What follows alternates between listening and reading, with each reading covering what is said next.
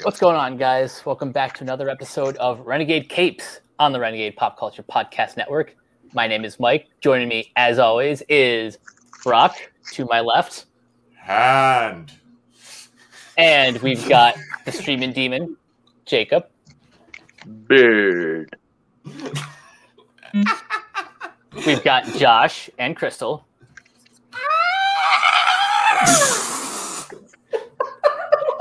And we've got the disembodied voice of Haley. I can't top anybody else's intro. Just hello, hi. I couldn't tell if Josh and Crystal were going to do that or the sound of drowning. Or do I wear fake mustache? This is only the beginning of the insanity, as we're talking about James Gunn's The Suicide Squad. For those who haven't seen it, this review is completely spoilers, so you can watch it now in theaters or on HBO Max.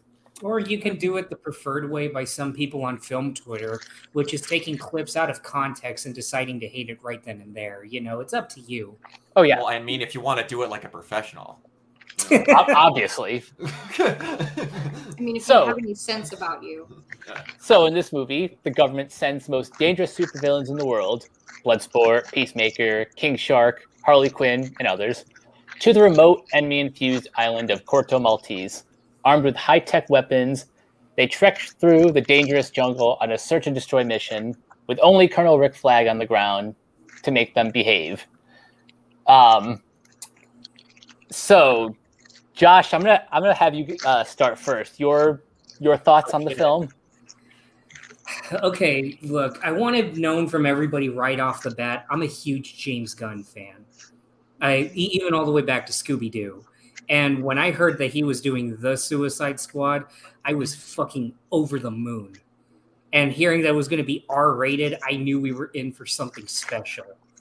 And I've seen it 3 times at this point. I think that should let everybody know what I feel about it. I fucking love this movie. This is probably my personal favorite DCEU movie so far, and it barely beat out Shazam. That's my scale of it insofar. And in my opinion, like just getting some minor things out of the way, I do think there are some negatives of this movie that I do want to get into later. And we will.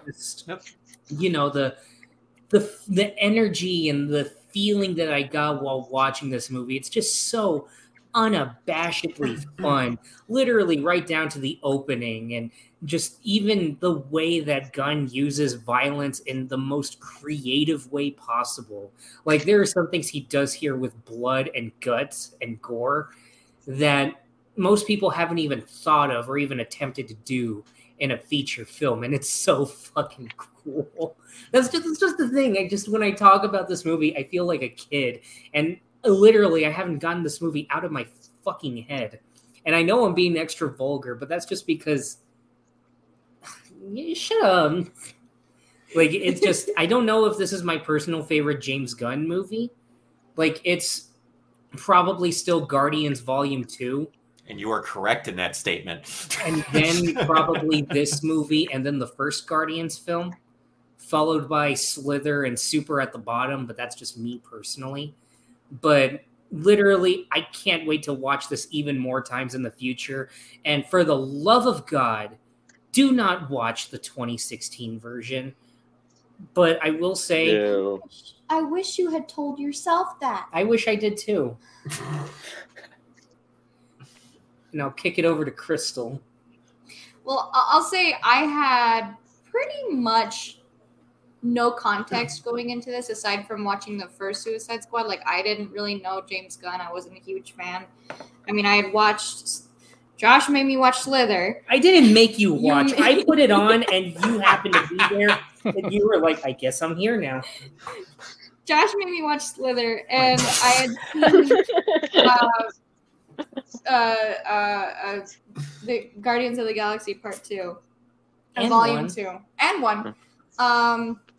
But other than that, I wasn't really attached to James Gunn. I wasn't really attached to any of the characters that we see in the Suicide Squad. I don't know half of the characters that even existed. aside from Colonel Flag, Harley Quinn, and King Shark. But the only King Shark that I knew was from the animated series, which I revisited. Because it's great. Oh my god, are you amazing. talking about the fucking clip? it's just There's a clip that we've seen shared around where it's from season 2 where it's the episode with Mr. Freeze and the door opens and you see his silhouette It's like and you just like mist coming up, and he's and like, you just- "Oh my God, it's Beyonce!" and then it cuts to Clayface. He's like, "Oh my god, it's Lady Gaga." So that was I rewatched that clip and I fucking die every single time I hear it. It's the best, but I definitely do like the way that they went. The way that they went with King Shark in this. I don't feel like they did that character dirty in any way, even though they drastically changed him. It still works. But my point was that I went into this pretty much completely blind, aside from the first Suicide Squad, which Josh made us watch, I think, a day or two before the second one came out, and literally Josh was sitting in the car, and he's like, "Crystal, I need to ask you something." I'm like, "Dear Lord, what?"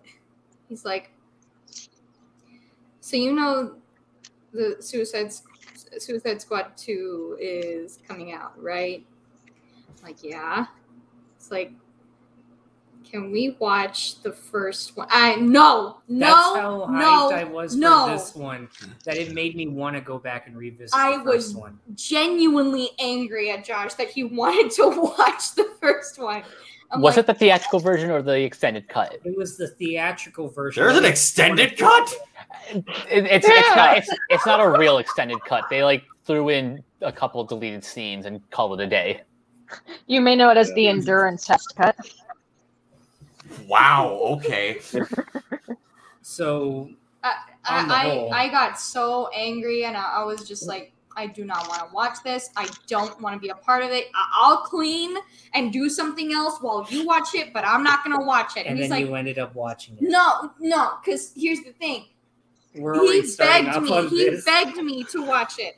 because I didn't want to watch it alone. He didn't want to watch it alone, and I didn't want to watch it.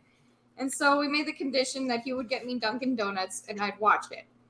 And I did, and I regretted it. We hated every single moment watching that. It was god awful, and I never want to see it again. I'm just imagining Crystal as Bob from Bob's Burger. Fine, but I'm going to complain the whole time. I mean, I wasn't Exactly. complaining about that. 'Cause Exactly. It was fun to just roast the shit out of the movie. Yeah. It was, but at some points it was just genuinely awful. I could go off, and I'm sure every one of us could go off for hours on end about how awful that movie is. But I went with Josh and a whole bunch of our friends, like ridiculous amount of our friends, to go watch the second one. And I was smiling through the whole damn thing.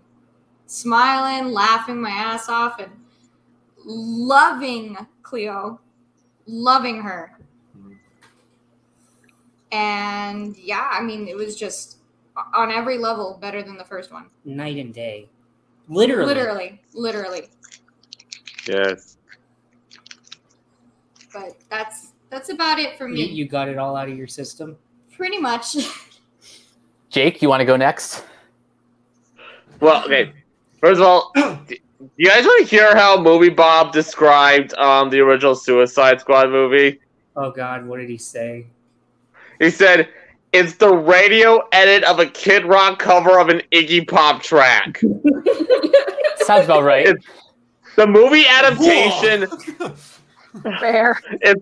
It's the movie adaptation of an obnoxious, mullet sprouting 10-year-old shouting "World Star" on top of the Chuck E. Cheese ball pit on Snapchat. But I would want to watch that, though. That sounds fun. It's Breaking Bad branded rock candy.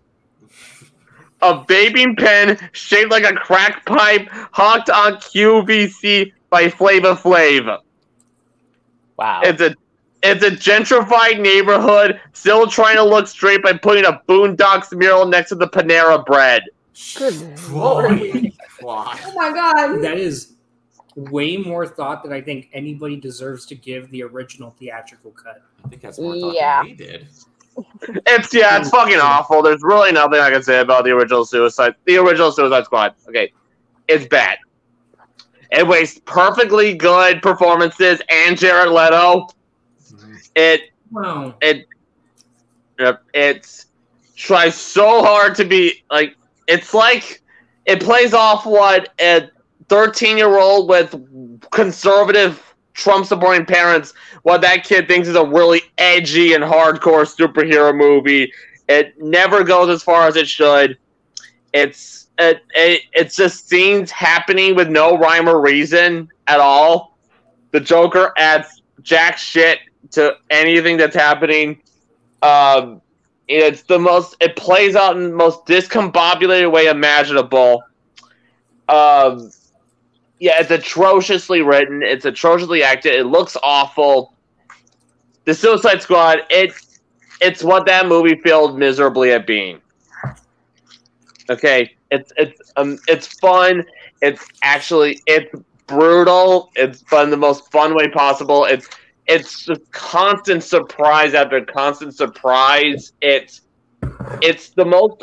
I think it implies the most visual storytelling out of Gunn's superhero movies.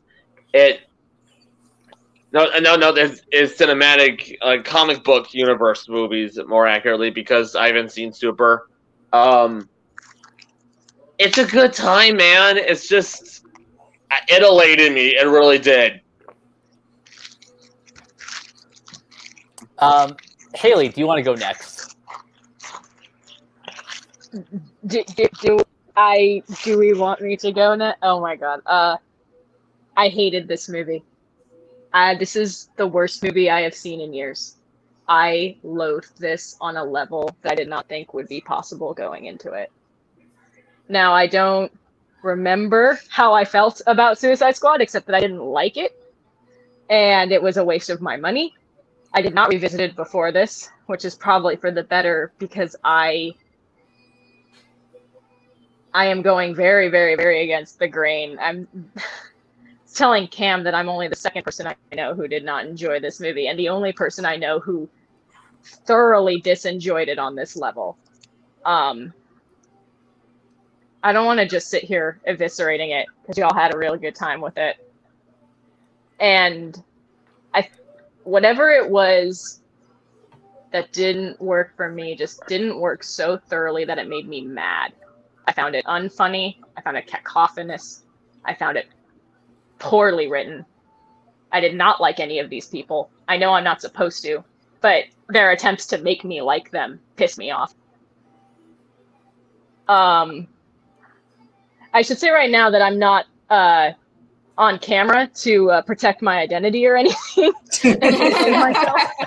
I genuinely don't feel well and don't look great right now. But yeah, I was angry that I watched that. And I'm the only person I know who feels this way. It's our Green Knight review part 2. Okay, but I would go see the Green Knight again because I at least thought that was visually stimulating. I never want to see this again. Look, Haley, I want to pretend that this did not happen to me, and I want to walk away from it. If it makes you feel better, you're not the only one, at least in my circle, who didn't enjoy the movie. So at least take comfort in that. That's good to know, because the trailer for this didn't do a whole lot for me, but I was like, oh, it's getting good reviews, whatever. I think it was 15 minutes in that I texted my boyfriend and went, what the fuck is going on in this movie? Because he's the other person I know who didn't like this movie. And he was like, I know, right? And I was like, thank you. And 45 minutes in, I just started screaming in caps locks. But I know we'll get more into actual stuff with the movie, so I don't want to just keep saying I hated it. But yeah. Good thing we had at least one dissenting opinion to round out the discussion. Brock, before I get to you, I'll just say, since I've probably the only one here who's, other than Haley, who's only seen it once, but when I saw it, I had a grand old time.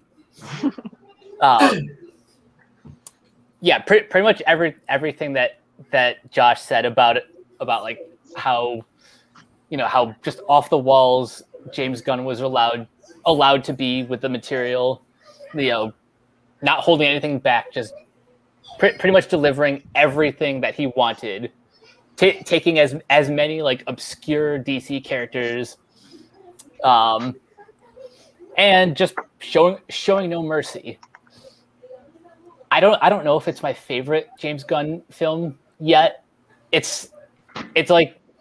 I'm torn between this and Guardians Volume 2. Yeah. But yeah, that's how much I really, really enjoyed this one. Brock, your general thoughts? I was screaming in my theater at how much I love this movie. I had multiple moments where I thought I was having a fever dream, that I was actually able to see a R-rated movie that was using the fact that it was R-rated to make an R-rated movie, outside of to show some kid's ass and a couple of swear words in it. I loved it. And James Gunn knows character work better than most directors, in my opinion, and he showed it here. I pretty much have about the same exact ranking of Gunn's films as Josh mentioned. It's going to be very, very, very, very hard for James to make a movie that I like more than Guardians of the Galaxy Volume 2 for very personal reasons, outside of I just think it's a very well put together film. But James understood that it was like, this is Suicide Squad. This is not meant to be, hey, let's get all the people everybody knows and let's throw them on in for marketing. No, I'm going to have a couple of people you knew from the first one, and then you ain't going to know jack all about anybody else. Fucking Calendar Man is in this movie for 20 seconds. Played by his brother. I lost my shit when Calendar Man showed up. And it's Calendar Man insulting Polka Dot Man. You cannot have a more least popular pair of DC Comics heroes insulting each other in history, in movie period. Just like, that was one of the most James Gunn scenes I've ever seen in my life. But everyone was perfectly casted, in my opinion. I loved the way it was written. I didn't think I'd get emotional story beats out of a character called Ratcatcher 2. Just gonna throw that out there. But I did. I really liked it. I really, really liked it. Like I said, I saw it once on Thursday. I saw it again on Friday. Me and Mike were going to review it, so I was going to see a 1 o'clock showing before we did it, but I accidentally fell asleep and took a nap and then slept too much and would have had it a third time in before a review. I highly recommend it to everyone. So since you brought up James Gunn's affinity for characters, why don't we start there? I think we all kind of have the same 2 or 3 like top tier favorite characters. The ones that my top 3 are Ratcatcher 2, because what was her name? Daniela Melchior. She just stole my heart. Like the second we meet her, like in her cage or in her prison cell, I knew I was gonna like this character. I straight up fell in love with her character. Like, it doesn't help that she's literally my sister in every way, shape, and form. Yep, it's a gender bend of my roommate. It's crazy. Like my sister is even she's obsessed with rats. She's had rats. Like she actually keeps them for pets, or she keeps them for pets. Yeah. Wow. Nice. And just the attitude and just sleeping constantly. My God, Catherine, if you ever watch this, wake up, go to school. Jesus Christ. But as far as I know, my family, my mom, my brother, my sister haven't watched it, but they'll know as soon as they watch it. That's my sister, Catherine. Nice. My number 2 is King Shark, Nanaue. Mm-hmm. And number 3, and this is not counting Harley, by the way, despite how great she is in this movie, Number 3 is Bloodsport.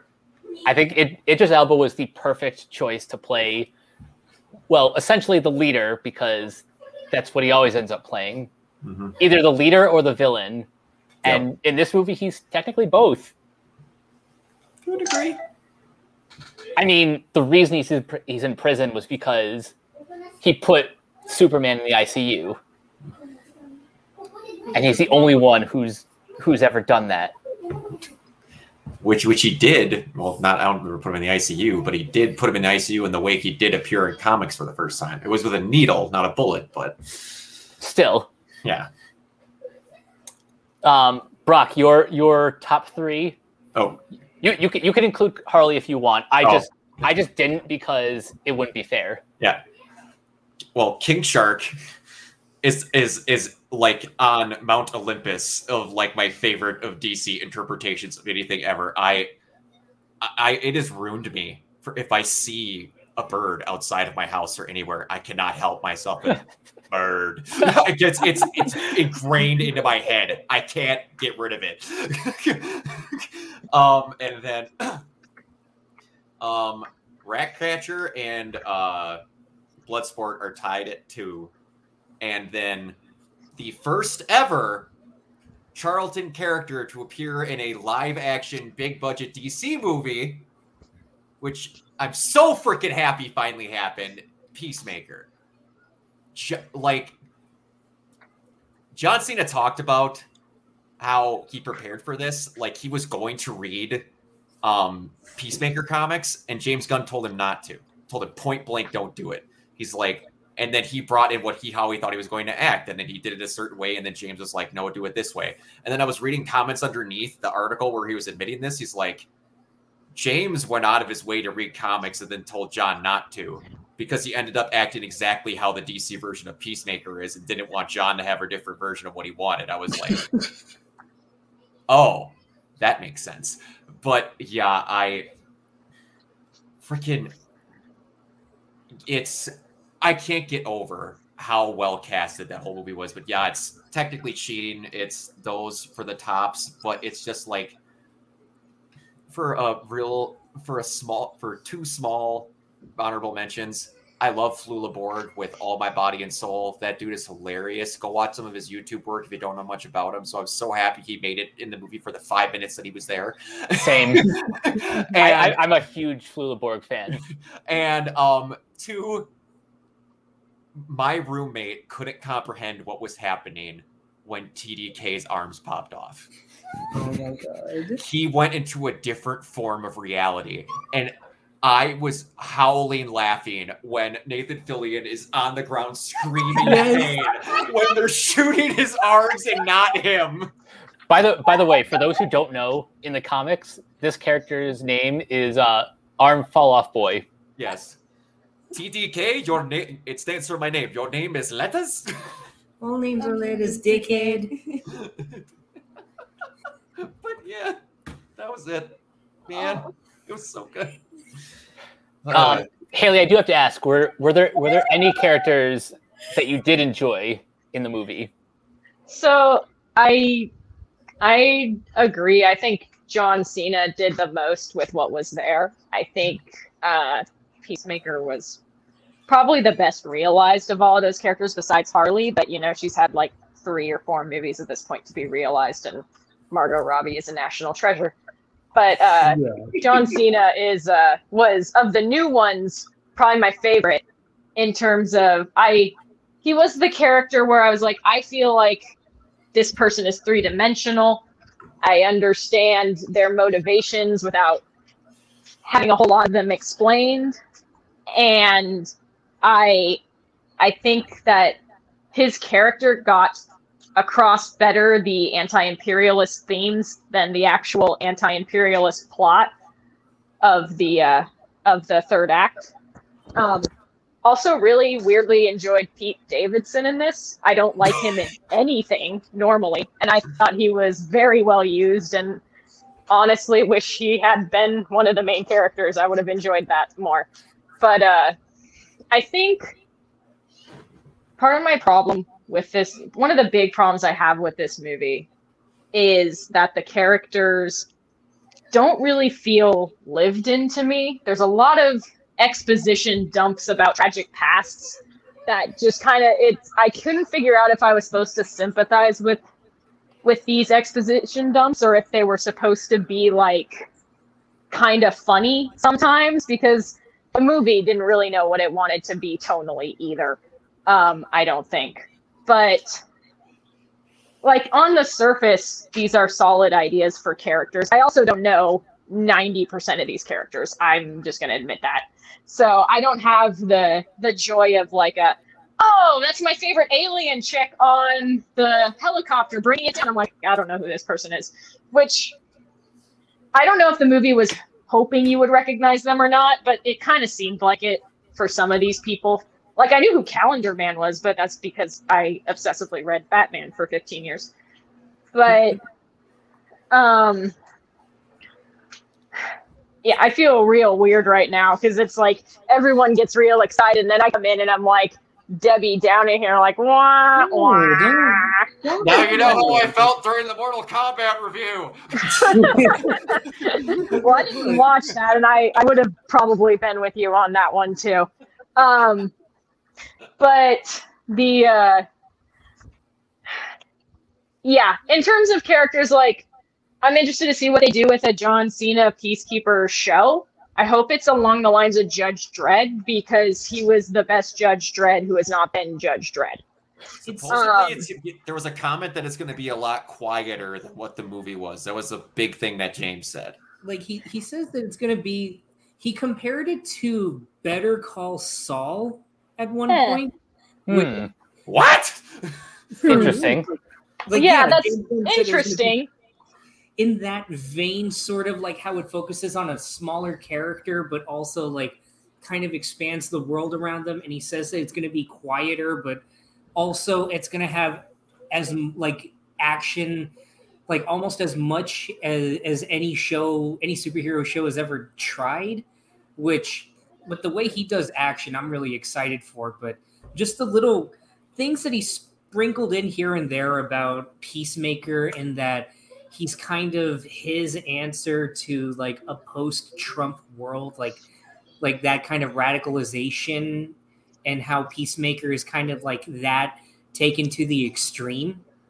Like, I saw little hints of that, and I see what you mean, Haley, because I didn't expect to love Peacemaker. But yeah, like, personally speaking, I did love all the characters, but I get what you mean about Peacemaker feeling the most complex. Because of everybody, he had probably the most going on, morally speaking. He had the most plot, definitely, in the movie, for sure.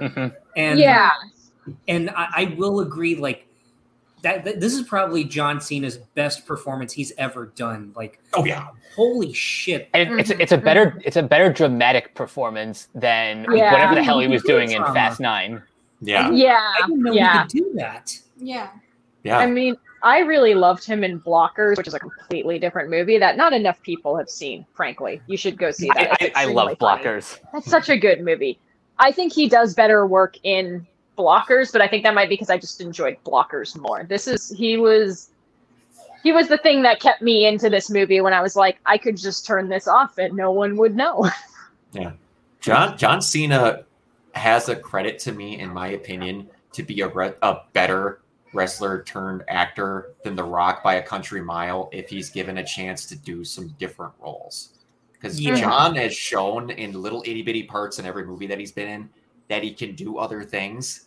He just hasn't gotten a chance to show it a lot yet. Speaking of actors or wrestlers turned actors, this is the second time that James Gunn has like pretty much molded a former wrestler like to give a very specific performance. Because remember, before Guardians of the Galaxy, Dave Bautista was, he's been in a couple of films before that, and he even admitted like, yeah, you know what, I'm not really the strongest actor.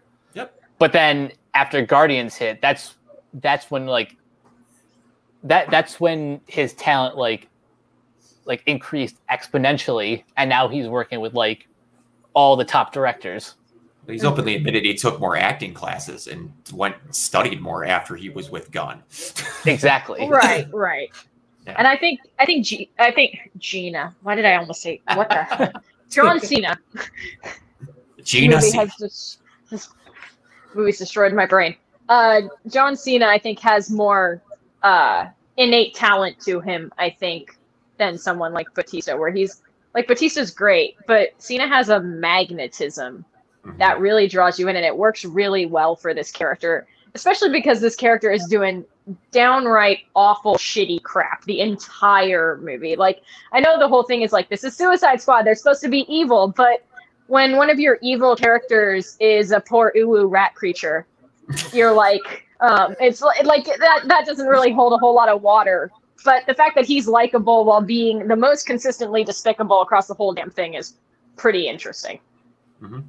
Like, if we're talking like that whole scene where Peacemaker and Bloodsport are kind of competing for like who can do the most kills. For me, that's just I just found it hilarious just in how visual it was, like that you don't even pick up that they're making this competition until halfway through. Yep. And they're just silent the whole time, and just Peacemaker's just so effortless with his kills, and it's there like, at least compared to Bloodsport, you notice that Peacemaker's taking out more innocents than Bloodsport, like down to the woman just doing the laundry for the campers and everything. For that dude who's sleeping, that he chops sueys with the axe as he's walking by. That little fucking thing. Like, Except for when what you're showing off is dope as fuck. Fuck.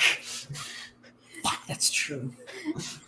But like when you get those little moments of like him, like you see like what he could be like as a normal dude at the bar scene where they're all dancing, and just when he includes the rat in the drinks too. Yeah.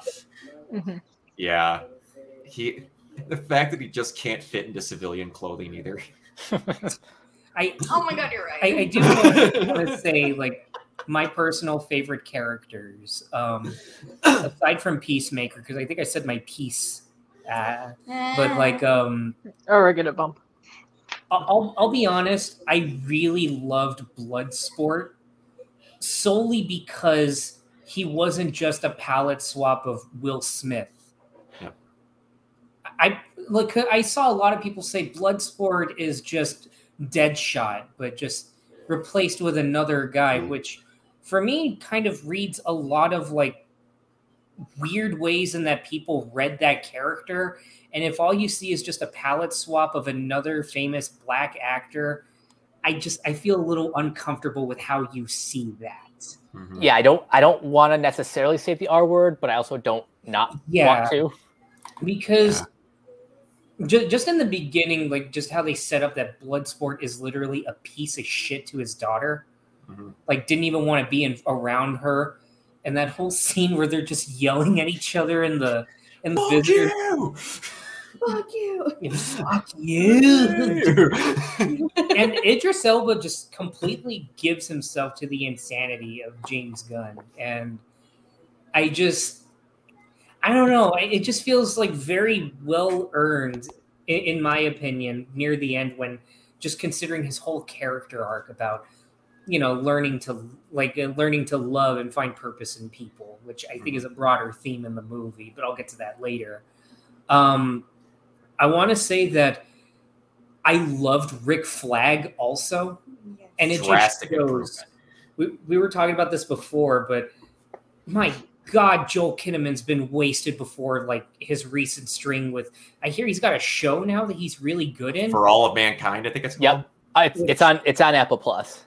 Which this movie made me want to check him out, because Joel Kinnaman, with the right script and the right direction, he's fucking charismatic as hell. And just the very end of the movie where they're at Project Starfish, the whole scene that he has with John Cena, I was absolutely floored. And that moment, the thing that solidified me where I need to work with this guy in the future. It was right when he gets on top of Peacemaker and starts choking him out with the pipe, and it cuts to that close-up, and you can tell like it's perfectly lit, where you can see just his eyes like a little bit, but everything else around him is dark.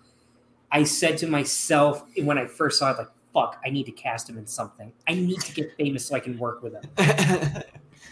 Yeah. And the other character that I really, really love, I mean, personally speaking, I just wish he had a lot more to do, but Captain Boomerang. It is very unfortunate that he was only in it for, what, 5 minutes at most? Maybe. And I was thinking the whole time, because James Gunn went on record saying that the John Ostrander books were his inspiration. I actually read all of his first run, like all of his first story arc of his Suicide Squad run, which is Trial by Fire. And Captain Boomerang's a fucking piece of shit in that story. So I figured, you know what? He's attached to the John Ostrander things. Captain Boomerang's gonna make it out of here, and then that happens. And I was just thinking, oh shit. Well, look, okay, a lot of the old guard from Suicide Squad, the ones that aren't from the first movie that are here, look, he's got to keep them alive, you know? Like, that would just be, like, insane. And then Rick Flag bites it. I'm like, oh, shit, there's a chance Harley might not make it. Mm-hmm. But we all know that DC is not going to let him kill Harley. I was going to say, they got to sell action figures and Barbie dolls. Yeah. Harley. Come on.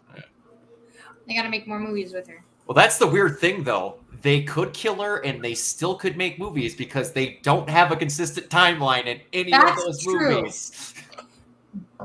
Personally speaking, I view this movie as taking place during Justice League.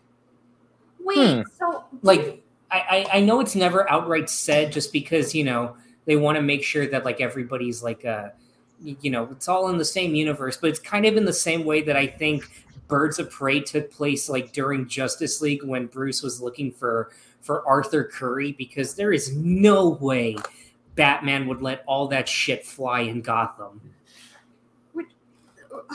did that? I might be completely insane and remembering things completely wrong, but didn't they say that Batman kills her? No, in Zack Snyder's Justice League, Yeah. I think they implied that.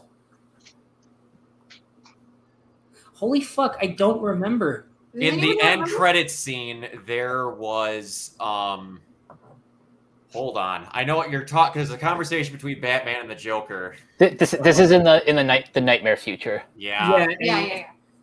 And I think she begs him to kill her. Yeah, because I think Harley dies in the future, fucking fridging her. Look, I love. I'm so glad I didn't see this fucking movie. Again, we're going off the basis that yet again DC does not believe in a cohesive timeline for any movies. Yeah, Like, so don't like it. And also the fact that it says Snyder on it, you can wholesale believe that the rest of their movies don't involve it. Yeah, that's fair. That's fair. which let's get this out of the way real quick. I know it's not right out of the way, but I mean, we're this far in. I think I can speak for all of us when I say we're always here to support artists' visions being out there for the public. It's honestly a miracle that James Gunn got to do the movie the way he wanted to, and for better for worse, we got to see his vision. And out of respect for David Ayer as an artist, his stuff isn't personally my cup of tea. You guys may recall, if you haven't, you may recall that me and Crystal went into a lengthy rant about the Tax Our Collector. Scathing review of the tax collector. But regardless, I would still want David Ayer's vision to be out there. Now, whether or not it'll happen, who's to say? That said, personally speaking, I don't think it would be a good movie, but it would be a cohesive movie. Just Yes. like how this one, for better or worse, is James Gunn's vision, I think that one, for better or worse, would be David Ayer's vision. I'm at the point right now where I'm not like actively campaigning for it anymore, partially because the fandom has exploded. Yeah. But if it does come to pass, I will check it out. I'm just not actively campaigning for it for reasons. I want people to actually be able to do their projects, but I've gotten to the point of where I almost break out in hives if I hear the word cut now. Yeah. Yeah. It's gotten to the point well past lunacy to where everyone's like, yeah, well, the studio didn't quite let me do my thing, so I should get my version. Like, let's not do that anymore, please. a lot of people online just genuinely do not understand how filmmaking works. And I'm not about to say that I know how it works on like a level as big as these blockbusters, but compromise is literally a part of the creative process. You're rarely going to get everything 100% in your head. You're lucky to get 90% of it from your head. But I think, in my opinion, when you have a fan base that has devolved to such absolutely insane lengths, I think there's only so much that you can do when it just turns into absolute hypocrisy at best and downright deplorable actions at worst. Mm-hmm. I've seen what that very toxic side of the fandom can do with personal friends. Yep. And I was very fortunate to be on the right side of it when some big personality on Twitter just kind of totally shit the bed on themselves. I'll say this just so that way I can get the brunt of it. Fuck you, Mercury. You guys are safe, but fuck you, you piece of shit. I honestly don't really follow a whole lot of this stuff. You don't need to. But Trust me. yeah, You're much better off. Yeah. I know. But my prevailing opinion is I don't remember liking the first one. I hated this one. I don't need a second version of something I already didn't like. That's generally how I come down on all of these things. Yeah. And the worst part is, gonna be honest, there's a lot of times where if we're gonna go on the other side of the fence, that Marvel movies got a good grip on how their movies are made at all times, but their movies still get made, so you don't hear people bitching about them as much. Yeah, that's the thing. There's a famous sports quote. I forget who said it, but it's like the quote is "Winning cures everything." Mm-hmm. When the movies are good and well received, you don't hear a peep from the peanut gallery. Yeah. But Let's just say that some people, I'm not going to say this whole community because I don't know much about any of this. Let's just say that some people in this community are so warped in the head that they are willing to gaslight Josh into saying that he's white. I saw that, and we won't get into it here, but like, it was infuriating. and it was in an attempt to build up that person that I just said fuck you to. got it. But okay, but moving on to Back to the movie. yeah, yeah. like I'm gonna interject. I'm gonna jump in here real quick to talk about this film that I didn't enjoy, clearly. But what did you all think of the third act? Because I'm seeing the same criticism of the third act multiple places, and ironically, it's one of the few criticisms of the film I don't share, that why isn't somebody else taking care of the giant fucking starfish? And I'm just like, well, they didn't know that was there. My issue with the third act is I cannot fathom a world where blackmailed prison labor sent into another country to die would be shocked about the U.S. government doing bad things abroad. which is what the entire third act hinges on. And Oh shit, she left. Well, personally speaking, I really loved the third act. mhm. Like for me, the third act was like, in my opinion, very well earned with the insanity of it. I thought she was about to say like everybody thinks that the third act is childish, which nothing about this movie is childish. But like, as I'm far as so like, sorry. I dropped off entirely and definitely didn't mean to. That was extremely Okay. dramatic. no, it's okay. You're fine. You're good, you're fine.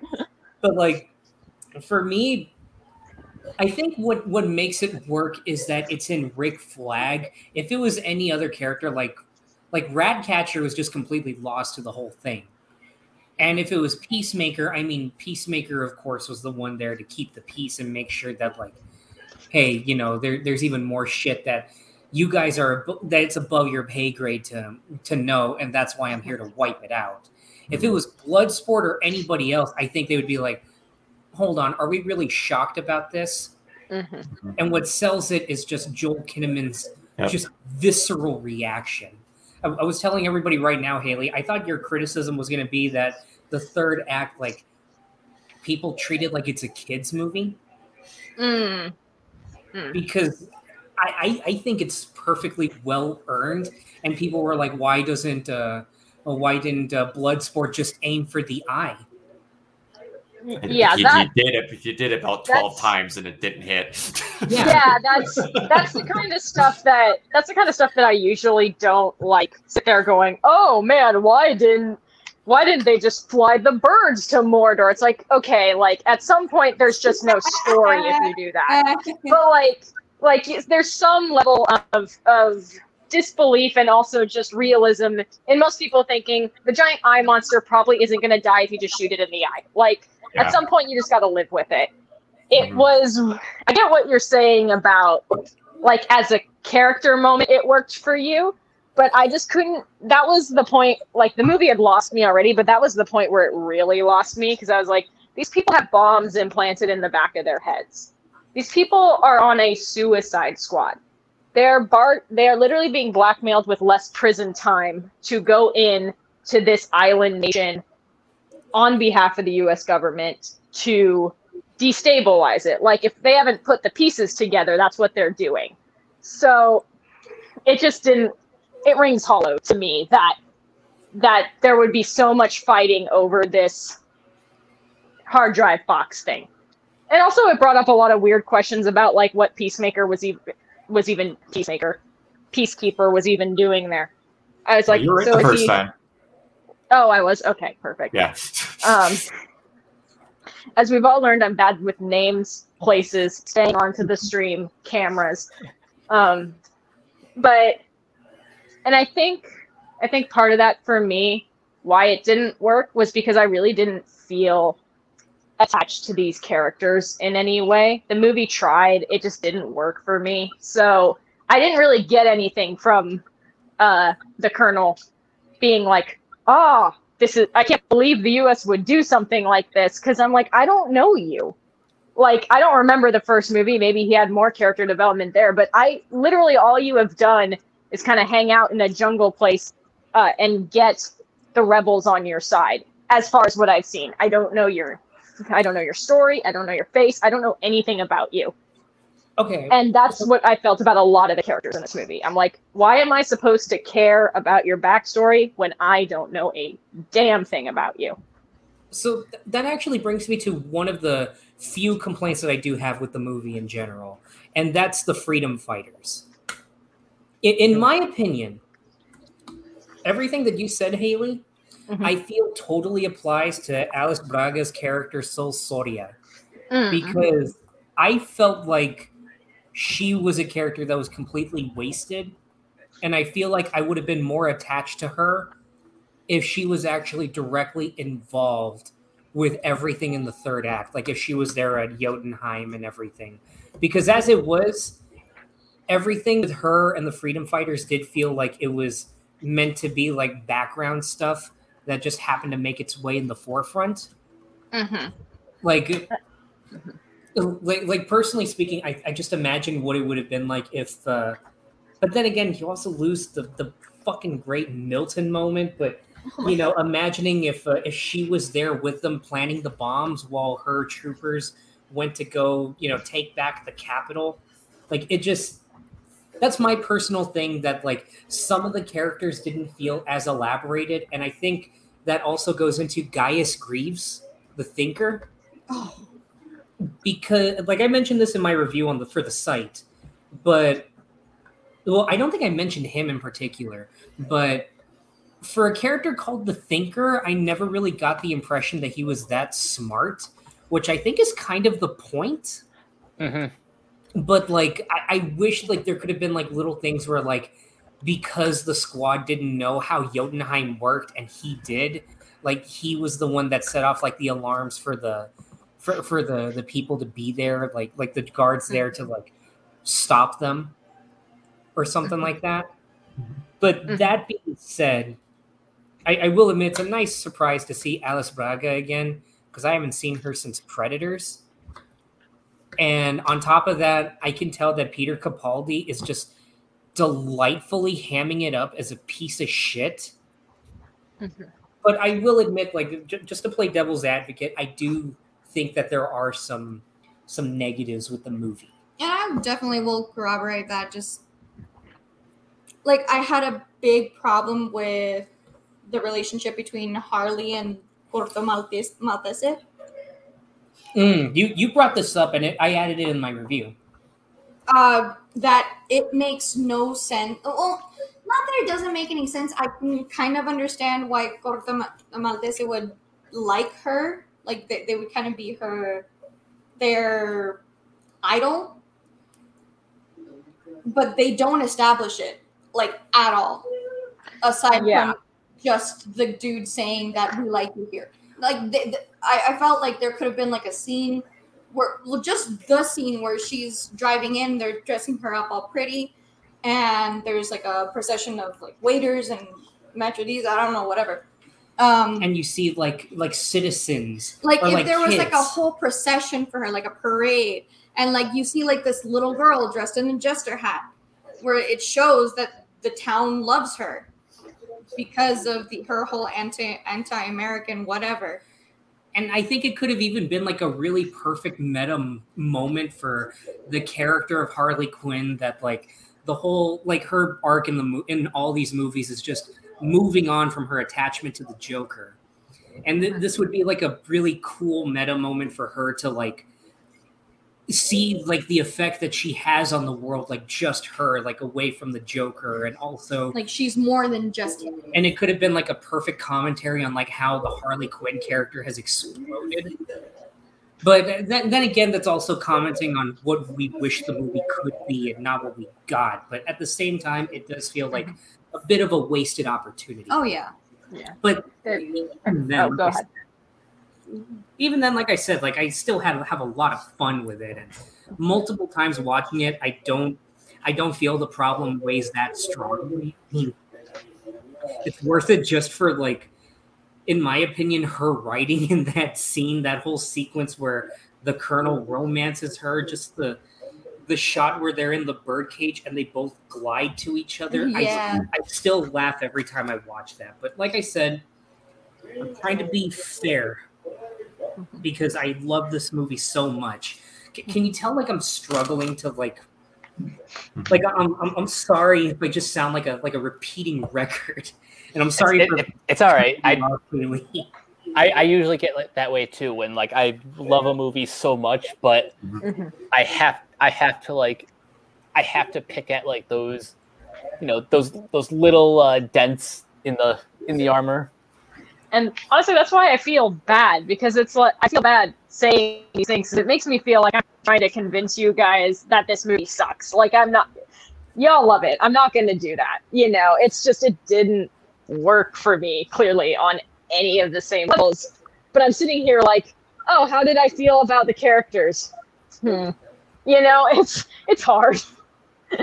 But no, we totally get it. Yeah. And I hope you understand, like, it's actually really cool hearing your take on it, because it's not just like the whole, well, it's a 5 out of 10 fucking, it, like, bring me the Ayer cut, or it's not just like, this movie's made for babies.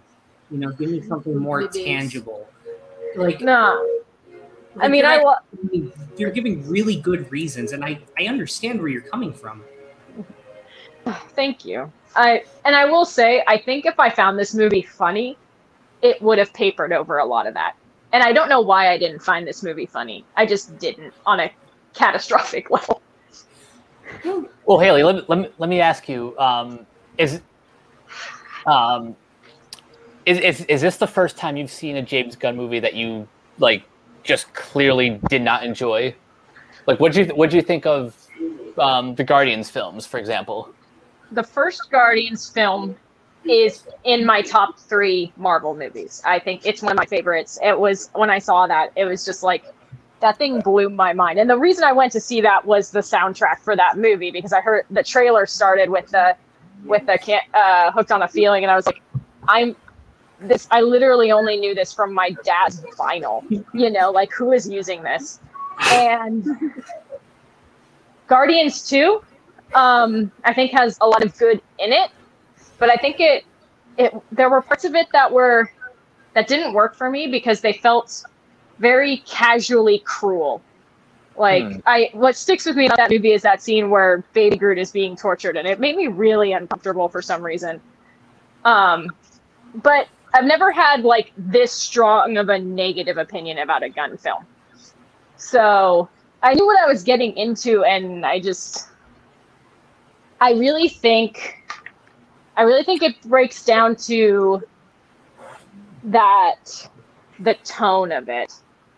Because I think the tone, it carries in from the script and it kind of permeates everything, but the tone felt very all over the place to me. Like, I wasn't sure, like, I didn't find it funny, but there were things I was clearly supposed to laugh at. Excuse me. But then there were moments that were played almost exactly the same, and I wasn't sure if it was funny, if I was supposed to be taking it seriously, if this was like character development. I think like the opening sequence, all the people are dying, it's chaotic.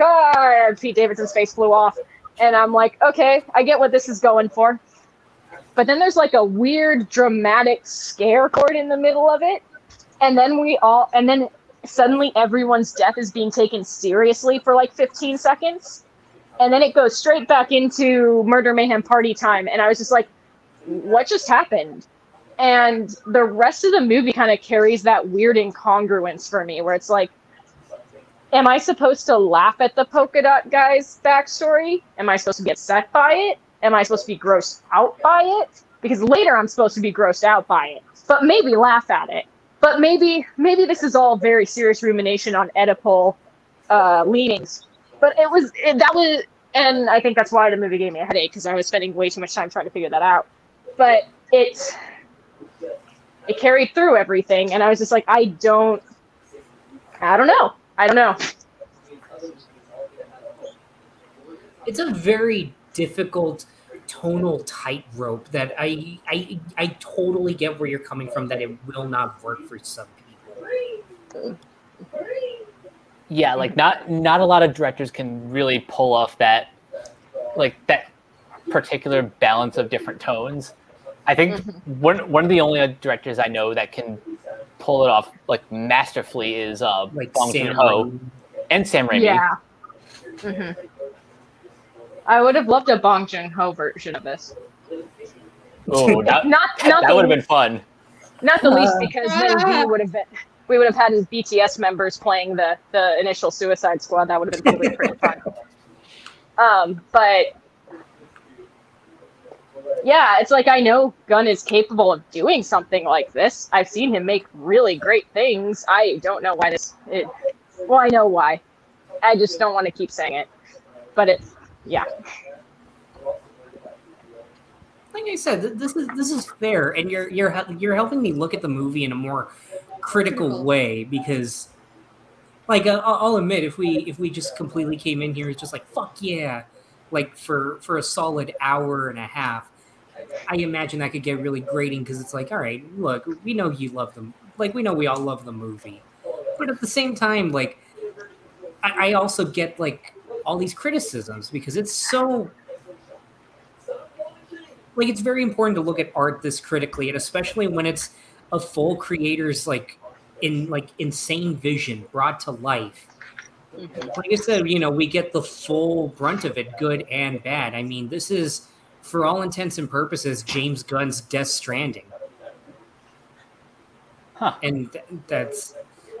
Do we have, like, a counter for our podcast, like, for all the times I've brought up Death Stranding? It'll be about as long as Brock and I's count for how many times Gurren Lagann was mentioned.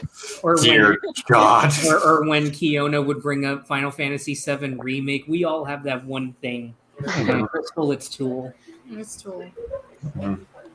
I want to share something with you guys real quick. And Brock, I feel like you're going to kill me for this. Oh, no.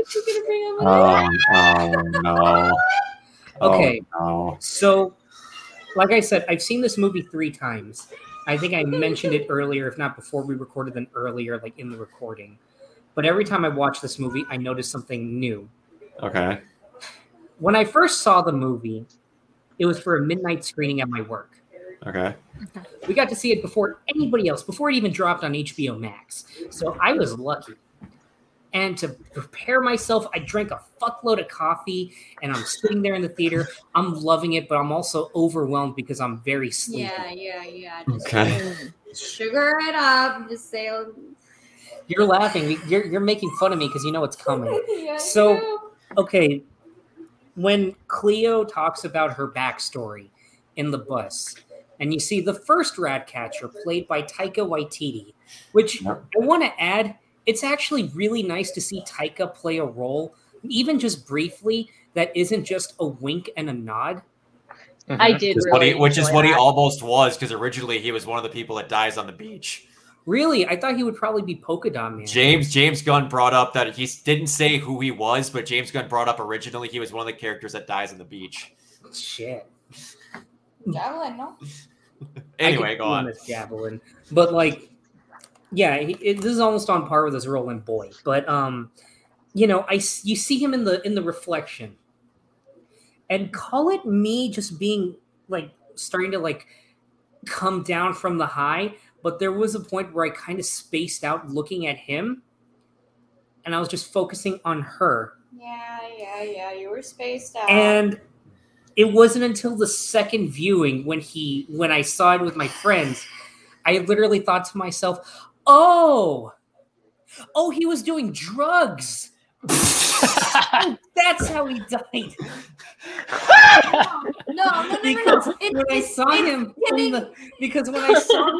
eventually with the needle, I don't know why I didn't pick up on it, but I thought he was giving himself a tattoo because I saw that his two had tattoos on him. And then when they showed him dead, I thought I'm listening to her. Oh, he had a heart attack. And the second time I saw it, I noticed it's drug. He's shooting up heroin. And then I see the needle still in his arm as little kid Cleo is like going, Papa. I'm like, oh, it's an overdose. Oh, I'm an idiot. He's just self-vaccinated himself under the bridge. It's okay. It's okay. It was an extremely subtle scene. Oh my god, that made me laugh harder today. Like, why do you need a tourniquet to put on a tattoo? I didn't notice the tourniquet. I'm like, man, he just tattooed himself to death. Also, the fact that the tattoo gun stayed in his forearm. The first time around, I didn't even notice the fucking needle still stuck on his arm. Oh my god. Okay, do you want me to make you feel better? I will make you feel better.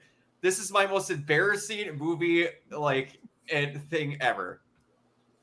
Now, Oscar nominated 50 First Dates. Oh no.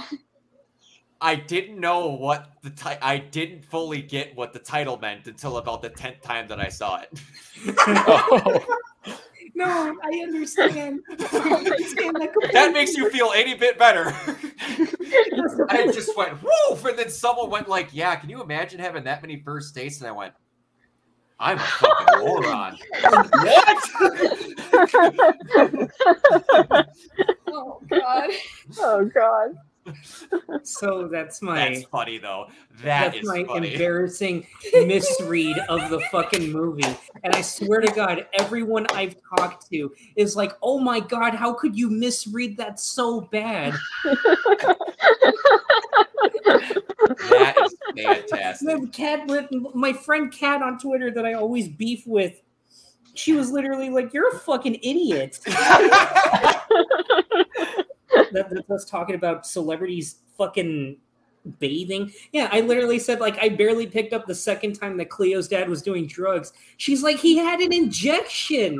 I said, I thought he was giving himself a tattoo the first time around and he had a heart attack. She just said, get out. He had a heart attack while giving himself a tattoo. Oh, That it was so sick. He had a heart attack from that ink. his body was like, oh shit, we're done now. I can't live on knowing how I got this sweet cat, bro. I ink should go that far. Blech. Oh my God. Okay, so like, That's Should have been how the movie actually went. That's amazing. So so getting back to the fucking movie. Oh my God.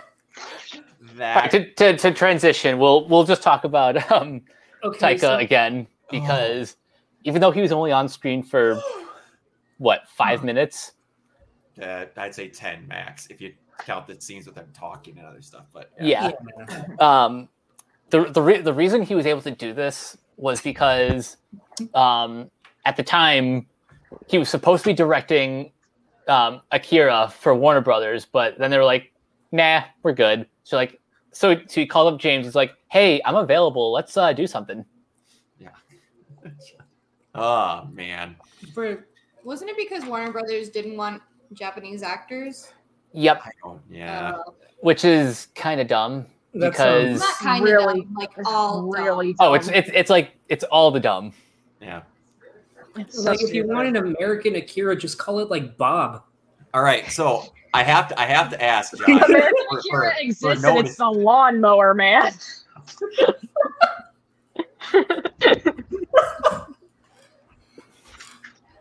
I didn't say it was good. Everyone, stop the track. You're not getting a better line than fucking Lawnmower Man being brought up in this podcast. Reset the fucking clock.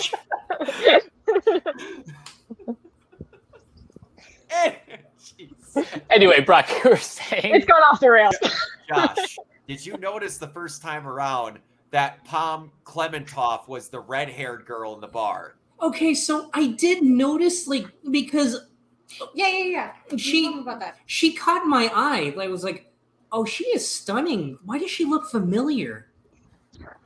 Why is it eating me up? And it wasn't until the second time I watched it, like, oh, fuck, it's Pom. Yep. yeah, who else is in that scene? Lloyd Kaufman. Who else? Oh, Lloyd Kaufman. Oh, okay, nice. But I really like seeing Palm. I think she's great. That was Yeah. really fun. I just like seeing Palm because I think she's one of the most attractive women on the planet. Mhm.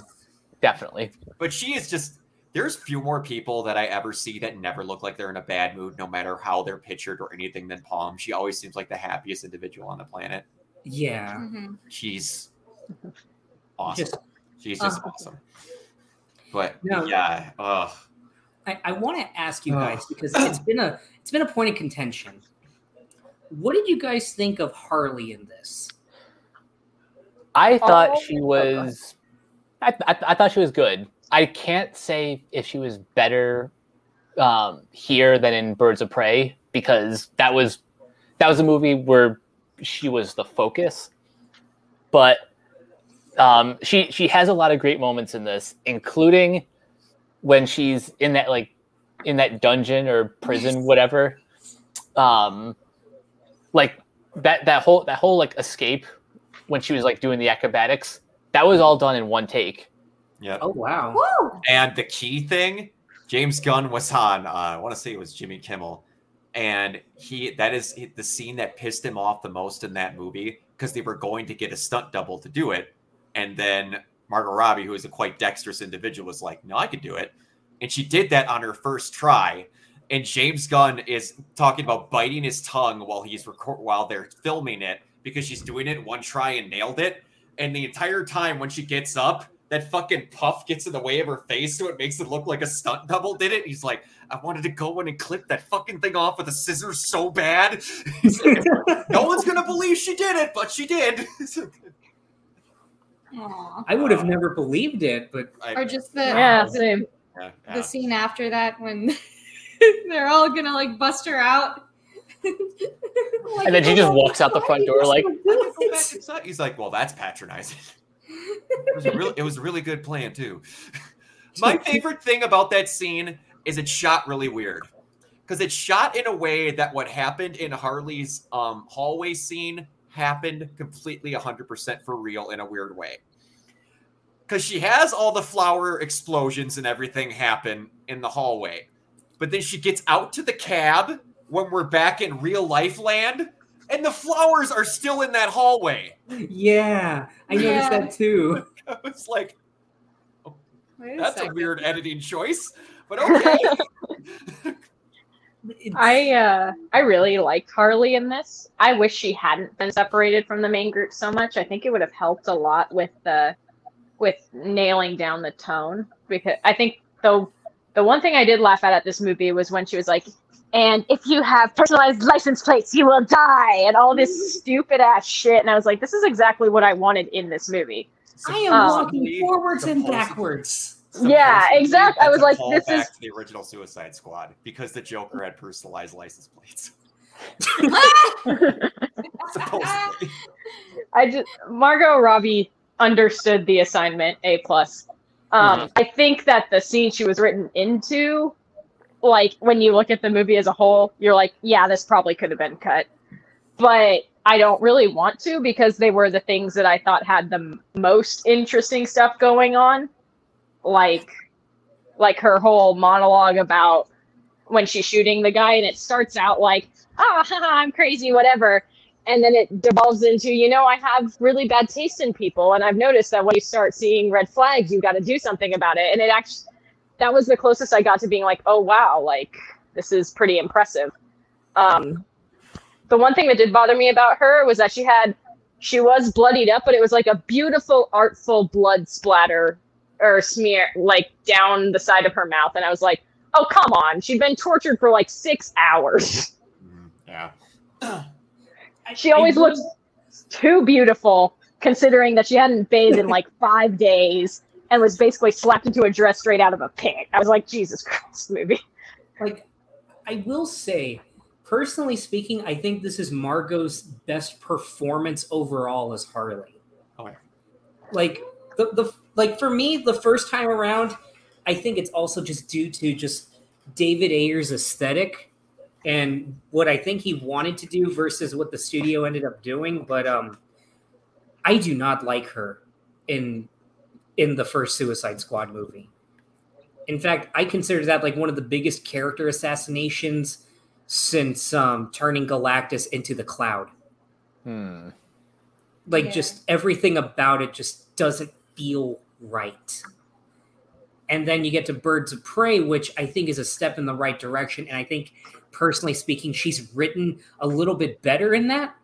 I feel like it's a marathon in the right direction. Yeah. But like fucking Suicide Squad, I think at this point, she's already like, all right, I know what works. I know what doesn't in this. She doesn't have a lot of time, but I know how to do it one-to-one now. And this is the point where I think she's completely owned the character. Because there were bits in Birds of Prey where I thought, she kind of slipped there a little. But then again, when you have the whole movie focus on you, you know, eventually you're going to slip up here and there. Yeah, Now, like I was going to compare just briefly Birds of Prey to the fourth Pirates of the Caribbean movie in that you're taking the kind of comedic side character and building a movie around them. I think Birds of Prey is a much better movie, but I was about to say, like, Yeah. I've never heard anybody compare Pirates of the Caribbean on Stranger Tides to anything and have it be a positive. The pure gear halt that I saw in Josh's face go, boy, what the fuck are you talking about? I ask this because a lot of people have some very interesting takes on Harley in this movie. Like, people read that she was she had Stockholm syndrome. No. Stockholm syndrome, you wouldn't have shot the person the second you realized he was going to torture kids. Also, there wasn't. This is coming from my perspective. There's not enough plot in this movie to determine like why she did half of the stuff she did in that house. It's not like Beauty and the Beast where she's there for 45 minutes and we get like a montage of like 5 years going on. Yeah. She's there for a day. I would have loved that though, just a montage, implying that whole montage took like a week. That would have been great. Yeah. Slowly making their way through the jungle. And it's honestly, in all seriousness, it's really dangerous for people to say that, oh, she had Stockholm syndrome, or oh, she was R word, because then it takes credibility away from actual, people who have suffered from that. And in my opinion, it's like, take a step back. That is not what this was at all. I No, hated this movie, and I would even say that's an extreme stretch. And considering what Harley's known backstory is, you're going to compare this and say this is Stockholm syndrome to Her actual Stockholm syndrome. Like, are you for real? Like, literally, the first movie, everything in that first movie, Harley was groomed.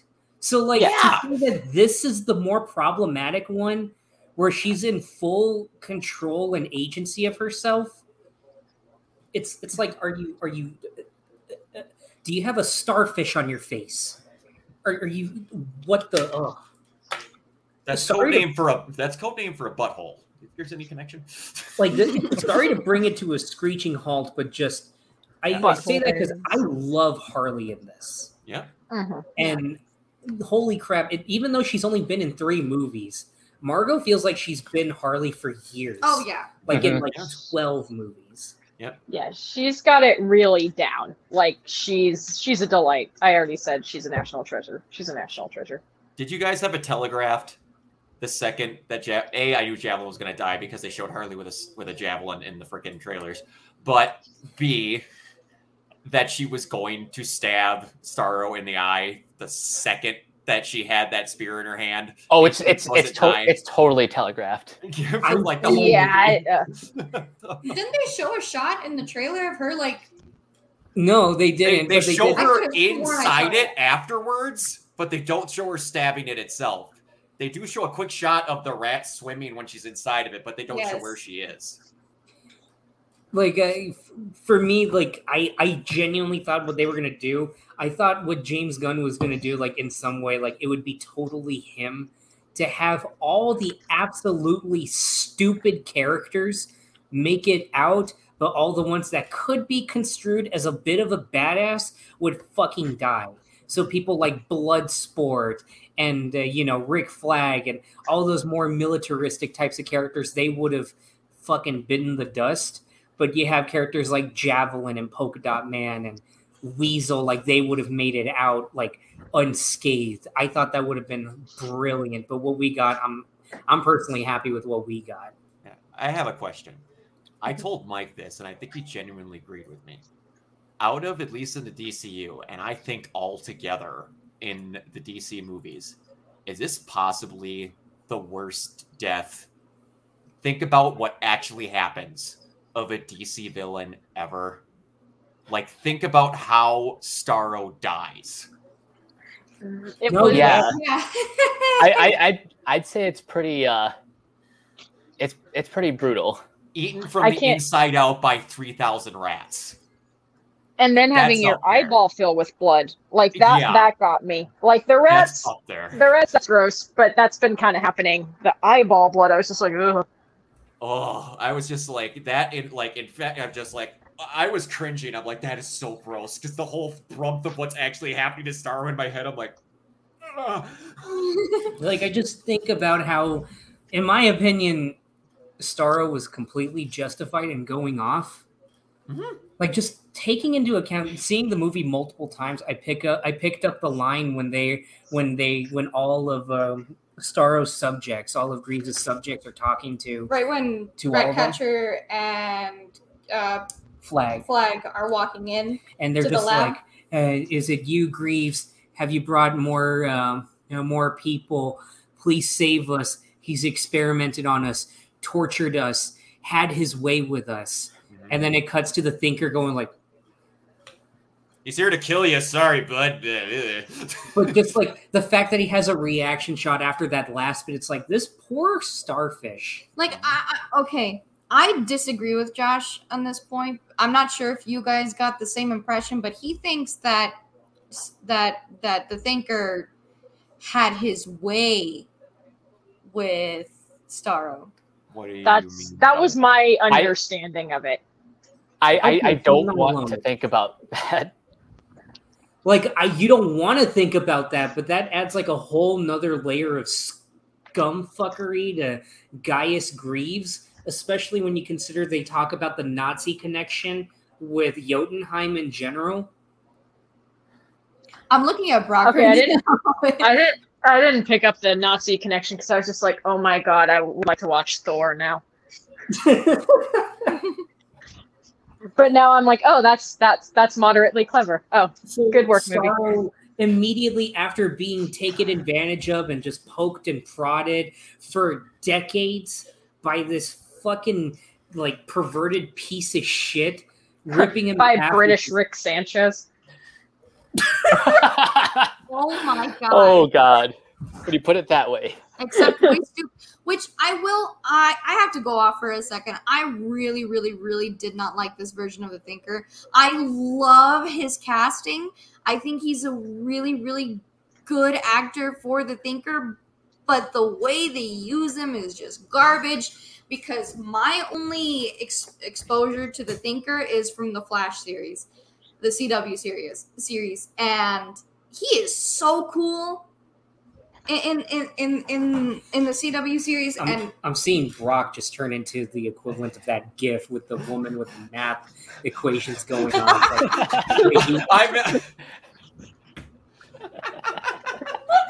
I'm in a higher plane of reality right now. The problem is, and I think I kind of talked about this with Mike, is I don't think you would have got the Thinker in a DC movie if he didn't show up in this movie. Yeah, I think I agree with that. I think you got the Thinker in the Flash for as much as you got out of him because they finally went, do something other than a fucking speedster. After a while. Yeah.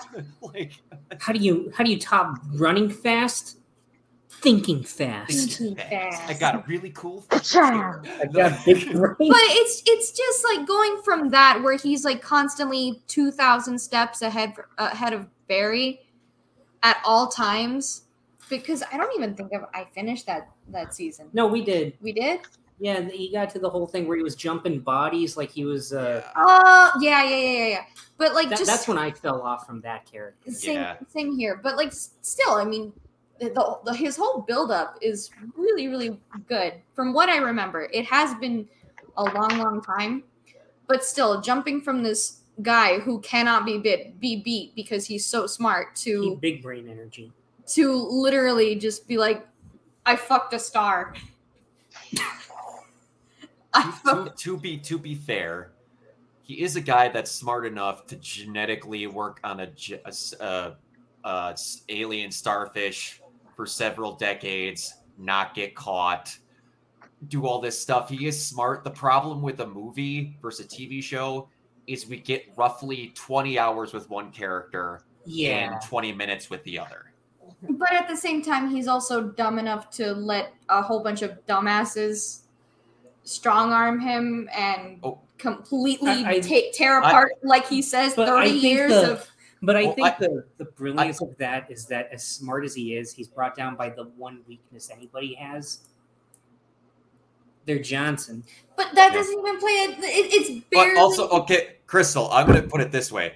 If all of a sudden the Thinker was doing something, and then, let's be real here, randomly Arrow came across them in a bar and went, I don't care about the legal system. Get your fucking ass over here. The Flash show falls apart.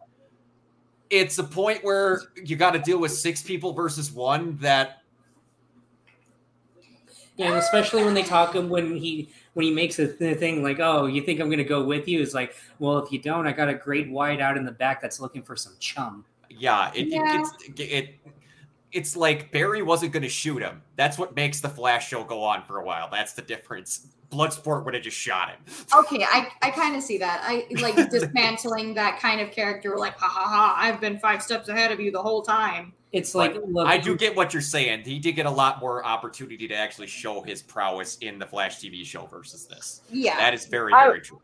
Yeah, and just coming from someone who knows nothing about the Flash TV show, I would have appreciated a little more development of how that guy was so intelligent, because a lot of what we get is textual. Like, I've been here for 30 years with this alien starfish that I've been assaulting, apparently.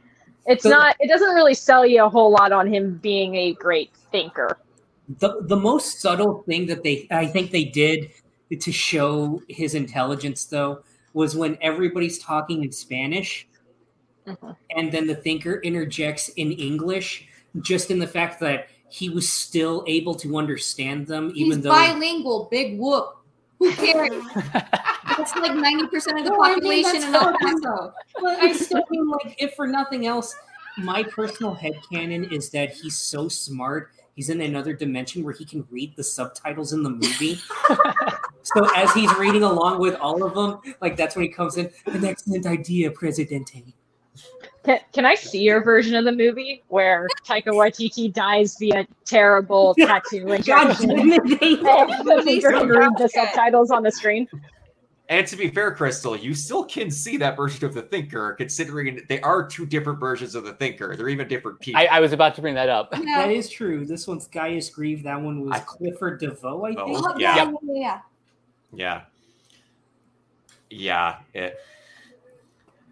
Oh my god. And I will say one thing that I liked about how they ended it is that it was like, dude, I was just happy looking at stars, and y'all ripped me into a spaceship. Yeah. This is one of the ones where I was like, the villain's got a good point here. Yeah. Y'all did some dirt. Mm-hmm. So, are we to believe that in this universe, Starro is, well, for lack of a better term, innocent? No. But not innocent, but well reasoned. He was justified going off as soon as he got out of the hole in the ground. It was just like, you guys fucked me up. Yeah. I just see humans. You guys fucked me up. I'm gonna go fuck you up. Yeah. And I asked one. Go ahead. Oh, I was gonna say, I kind of viewed Starro as like a kaiju kind of character, which he's definitely framed like that. Yeah. Yeah. So I wasn't thinking about him so much as like he's thinking this. I was thinking of him more like a caged animal who's been beaten down for many years, and you let them out, and they're like just mad. And from that perspective, I was like, yeah, okay, do you, Starro? That's cool. Yeah. It's like when you think of the T-Rex in the Lost World. I never thought I'd compare the Suicide Squad to the Lost World. But if you think about it, that's a T-Rex separated from its family. Mm-hmm. And then as soon as it's let loose after just chasing a meal and then kidnapped, as soon as it's let loose, it's just like, fuck you. Mm-hmm. Fuck you. You separated me from my family. Fuck you. The Lost World is secretly a drama. But is it a Western? If you look at it in the right coloring. Yes. So I asked Mike this during our review. What did you guys think of the Suicide Squad ragtag of random, mostly C and D level villains, their adversary being the thing that brought the Justice League together for the first time in comics? I thought that was perfect. I wish I knew more about this side of DC it's Comics. Because in the Starro was was the big thing that it took the entire Justice League to take down. Yep. Their first I love big the enemy was concept of Starro. that. Yeah, I Like- kind of love that. yeah. Like for the Avengers, it was just a guy in green tights. It was just like ooh hoo hoo.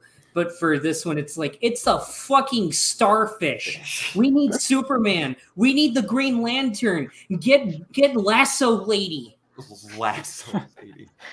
Lasso Lady versus Starfish tonight on WWE SmackDown. No holds barred.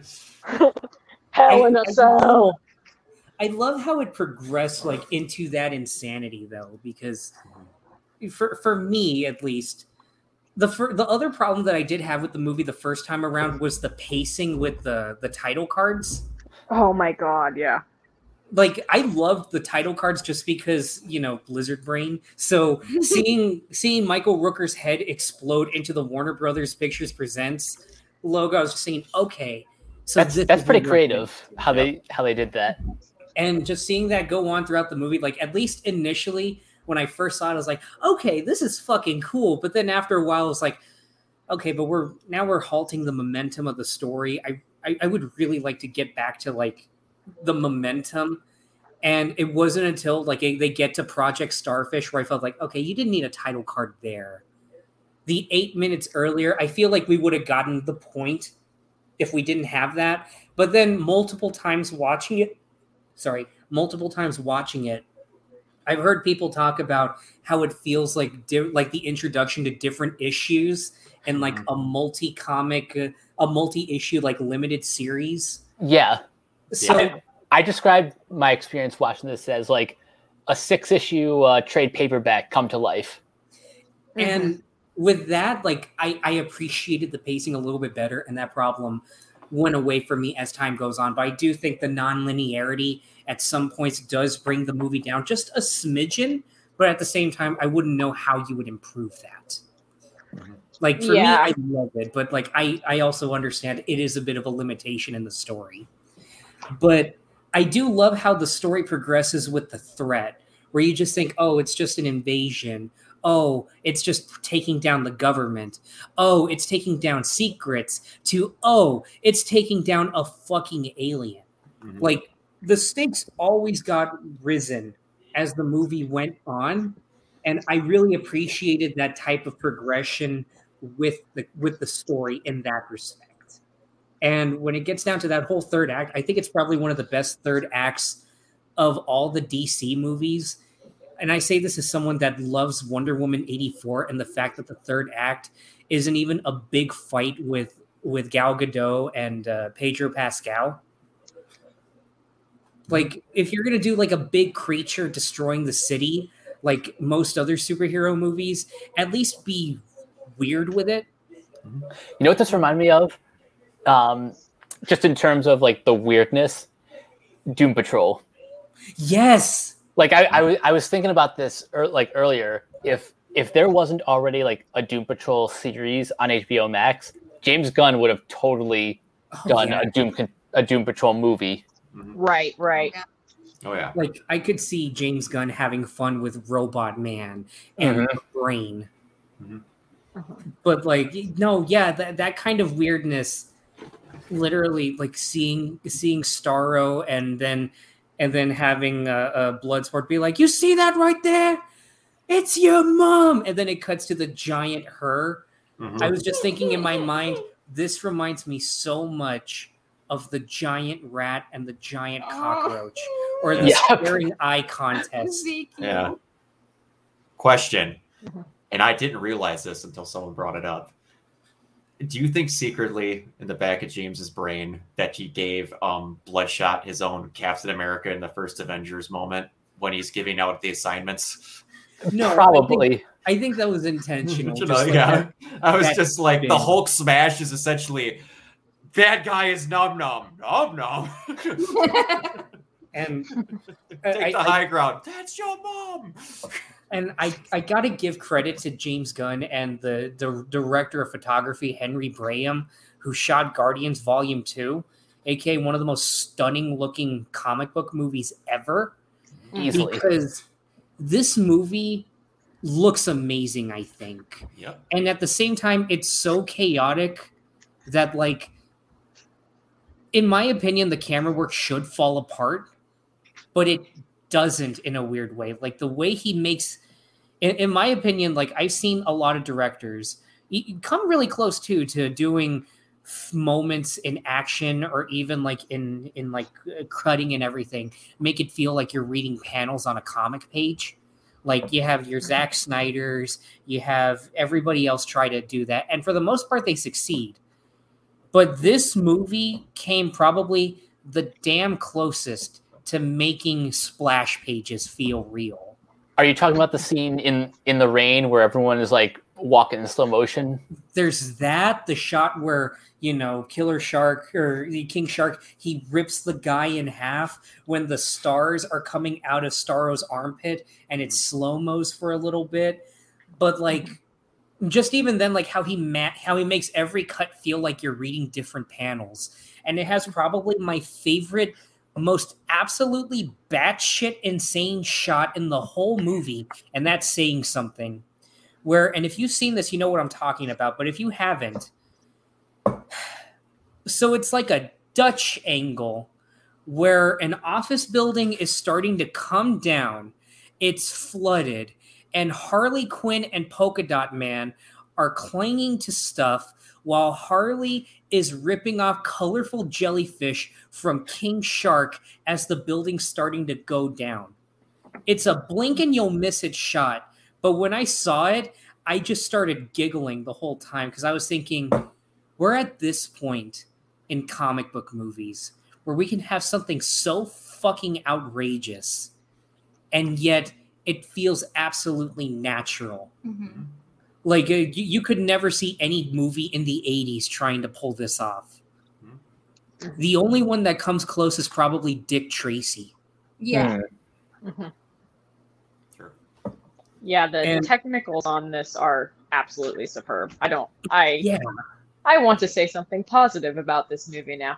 The technicals are stunning. Like, I think we kind of talked about the shot of Harley in the hallway and all the flowers are coming after her, and of the weird reality bending going on there. But the Harley with the guns with the flowers coming out behind her is like the closest I've ever seen to like a shoujo panel in an American movie. Yeah. Like, that was your live action grimy revolutionary girl Utena moment. Like, that was spectacular. This movie looks really, really good. And I do agree that it's the closest that an American film has come to really embodying a comic book style presentation. And I'm absolutely excited that Henry Braham is shooting Andy Muschietti's The Flash. Ooh, Nice. I can't wait to see what it looks like now. Nice. Yeah. Yeah. And even the editing, like, I love the fact that this movie was co-edited by Fred Raskin, who's done Tarantino's recent movies from Django onwards. And in my opinion, I think he's a better fit with James Gunn. Because you always get the feeling that Tarantino's in the back, like, no, let that shot go on a little longer. No, like, cut right here. No, like, this has to have, like, a proper rhythm. Versus James Gunn is always like, dude, just cut it however you think works. Yeah.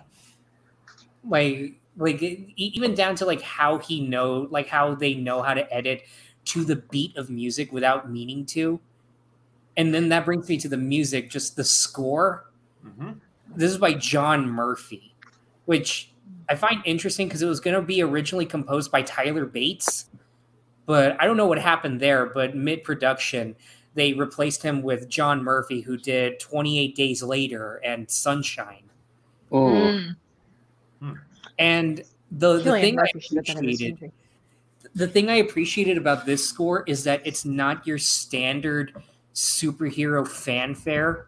Like, I listened to the Stephen Price soundtrack from the 2016 one to compare like how you do like a guerrilla street level kind of thing like this. And that one is so bland. Like, it just feels like it could go with any superhero. But this one has like kind of, I say it in my review, it's like a garage punk band being given the opportunity of a lifetime with a limitless budget. Just down to the electric guitar, just kind of twang to it. And my personal favorite musical piece, it plays twice in the movie. It's when after they get crashed off the side of the road and Ratcatcher comes out, and then it pushes in right as the drums go off. And it has probably one of my favorite shots also where, like it pushes in and the drums start kicking up and then the horns kick in, where Bloodsport, Rick, Flag, and Peacemaker walk out. And it's that cool wide shot where they walk out with the guns and it feels like it's straight out of an Arnold movie. Mm-hmm. And that also plays like when they decide to turn back and go fight Starro. Mm-hmm. Yeah. My favorite musical part, and I told Mike this, and I got like chills listening to it, was that scene where King Shark walks up and goes in the aquarium and you hear that weird, like, I don't even know how to describe it, just kind of like wavy as he's looking through, watching all the like piranha-esque things forming in there. And he's going through just like, this is a random throwaway scene and it's got my favorite musical bit in the entire movie. This should not be this good. Like, just the regular score, the songs that were chosen, I was really scared. Because I was like, I'm like, internally in the back of my head, one thing that pissed me off in the Suicide Squad originally was just that they just threw music in. And then I'm like, James, you're really good at picking music. Please don't let this be the one time where for some reason you have a lapse of judgment. And then when the music started and Folsom Prison Blues was playing, I'm just like, you know what? We're going to be okay. Yeah, because that's when you knew that, like, this is James Gunn's specialty. Him and like Richard Linklater are kind of... Yeah.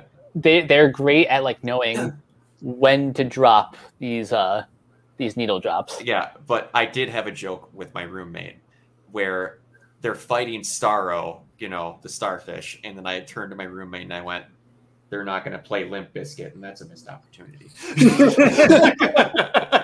But it's just like, no, it's all right.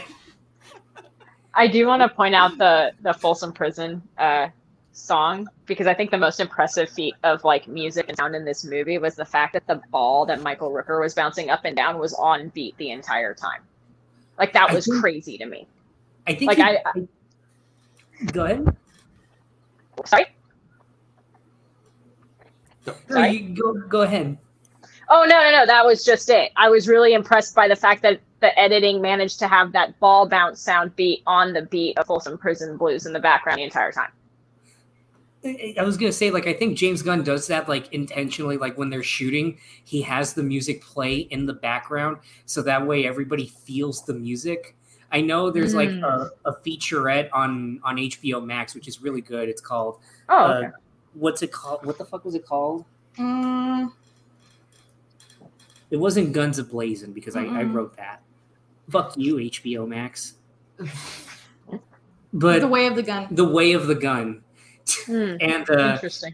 they show like that shot where like everybody's walking down with the American flag in the background, and they have the score playing, and you see on the monitors like the singles of like Captain Boomerang and TDK and everything. They're walking in normal speed, but at the same time you hear the music in the background, and you can see like as they're walking, James is like, "All right, play it." And as they're playing, as they're walking, they just start turning with a smile, like. Yeah. Oh, really? Okay, that's Yeah. interesting. Yeah. Because I thought that was an editing thing, and I was like, whoa. Well, Like it's something like to do with the editing, like even with the sound design, like when it cuts to the wide and Savant's like throwing the ball and then like. Yeah, I highly Yeah. doubt that they actually did that. yeah. Mm-hmm. So Yeah, that's all it is. I do believe that was editing. But if like with that stuff, it's always really impressive. Yeah.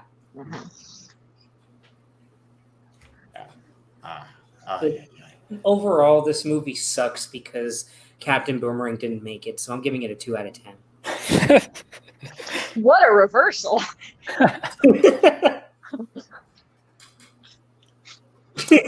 I do have to admit, I like when they had this big cast and like 90% of them were killed in that opening scene. I'm like, are they gonna in media res this and we're at the jail for 40 minutes? And then nope. Nope, we're just going forward. We only go back to the jail for like 5 minutes. That's it. Like, holy shit. Like, I felt so bad too because I did keep my eye on Pete Davidson because I remember I showed my nephews the trailers, And they were just like, wait, there's another one? And then my middle youngest, his name's Logan, he sees Pete Davidson as Blackheart. He's like, Pete Davidson! I love Pete Davidson! Oh, I'm going to see this! Oh, dear. Oh, So no. then I'm keeping an eye out, and the second like his face just fucking pops, Mhm. I was just thinking, oh, he's Oh, gonna no. hate this, but he's also gonna love this. And I swear to God, I'm gonna say this here on the website. I almost wrote when I was talking about individual performances. I almost wrote that Pete Davidson's the one to look out for. That he gives a truly mind-blowing performance. It'll I see blow what you your did there. face off.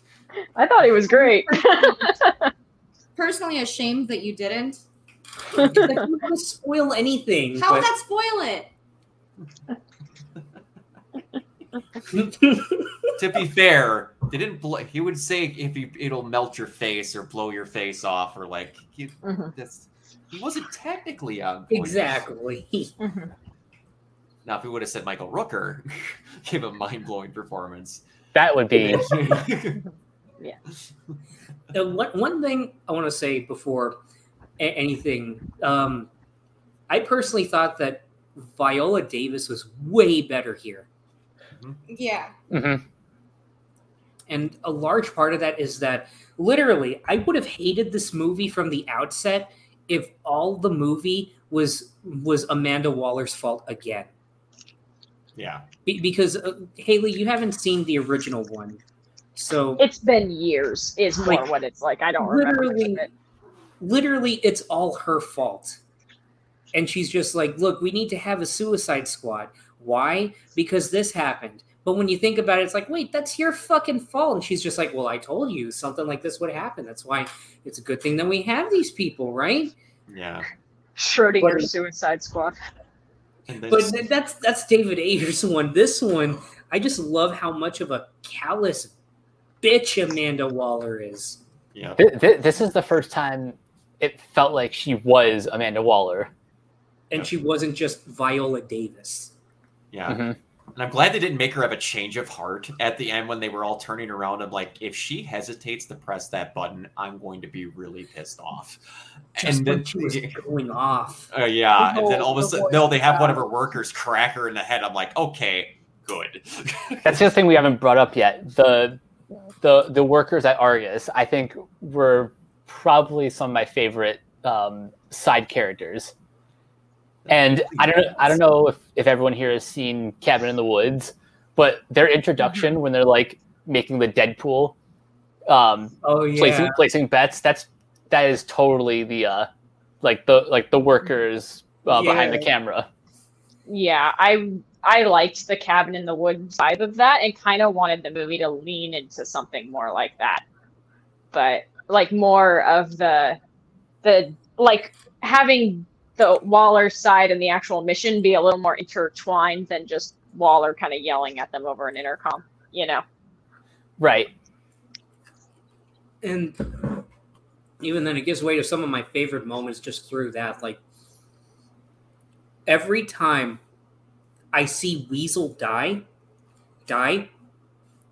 just the reactions from Viola Davis, Steve Agee, and Jennifer Holland, just holding on those silences, and then just seeing Jennifer Holland's face just like, it fucking kills me every time. And seeing that with an audience, it never fails to get a laugh. That and the very first thing that you hear from Weasel, which up until that point, everybody's just like, okay, we're strapped in. These are villains. Okay. And then suddenly here, it immediately throws everybody the fuck off Uh-huh. in the Yep. best way. But literally, when she's yelling at them, and she's just like, turn the fuck around, you motherfuckers, this is your last fucking warning. I got chills every time because I'm thinking, oh, Viola Davis came to play. Mhm. And I was thinking about the interviews where James Gunn was talking about, I was afraid to give her notes after a take because she was so like electric. Like I would have killed to be a fly on the wall. And just seeing Viola's anger, in those sentences because you only hear it. But I would have loved to have seen that. Same. Yep. Yeah. And Mike has mentioned that he'd like to see a TV show of just Argus when they send the people out. Yep. oh, that would be cool. If the last thing, I guess, like I don't know if are we running a little late with this? It feels like we're winding down. The one thing that I really love that people are hoping for, because James Gunn, like Warner Brothers, is always like already like, look, even though it's not doing well because of a pandemic and everything else, you know, we got critical praise. James Gunn's coming back. He's gonna do more projects with us. We know it. I almost don't want him to return to another Suicide Squad movie because I think it would be absolutely brilliant if the Suicide Squad was just like the DC Universe's version of Mission Impossible, where you get a different director and they do their own take. You know, for David Ayer, at least his attempt before the studio mangled it, and even his version, I'm not sure. It was like gritty urban warfare. And for James Gunn, it was an intergalactic, like full-on 70s war movie. Mhm. I would love to see a different director take on the Suicide Squad sequel. What would you guys think? I have thought about this. It will never happen. But one of my favorite movies of all time, and I have said this many times, is Snatch. I would die if top of his game Guy Ritchie got to do a Suicide Squad film. Ooh, that would be really good. I want it. I would totally fuck with that. I want it. Like I said, I have the Sergeant Rock script, so. Speaking of Mission Impossible, I don't know if like the bridge has been burnt between these two, but I would love if Christopher McQuarrie came in and did a take on the Suicide Squad. I could see that Especially working. if Tom Cruise like showed up to break every bone in his body again to do stunts for it. Oh yeah, no, that's like priority number one. Yeah, he's got to lead the Suicide Squad on this one. He has to know what has to happen is he's going to put in his contract that he has to actually die on film. I get slightly concerned for Tom Cruise sometimes doing all of this. It seems to be going too far, but then I go see a Mission Impossible movie and I'm like, damn, he still got it. Yeah. Like, I think Tom Cruise, since Rick Flag is dead, he would be a perfect like Sergeant Rock in that sense. Yeah, like an updated Sergeant Rock. Because I'll admit, when they were announcing the cast, and Sylvester Stallone's name came in, I remember thinking, who the fuck did they get Sylvester Stallone to play? Well, you know, it would make sense because Gunn loves like the war aesthetic if they got him to play Sergeant Rock. I mean, it's the only thing that makes sense. And then I see the trailer. Oh, he's Killer Shark. He's King Shark. Okay. Yeah. But like, this is my pitch, guys. Suicide Squad, the threequel. Call it a Suicide Squad or something like that. I don't know. The first movie was gritty urban warfare. The second one was a 70s war movie with aliens. This one, and Warner Brothers, my DMs are open. I may not approve of your practices, but I do approve of writing. So this one, make it a heist film.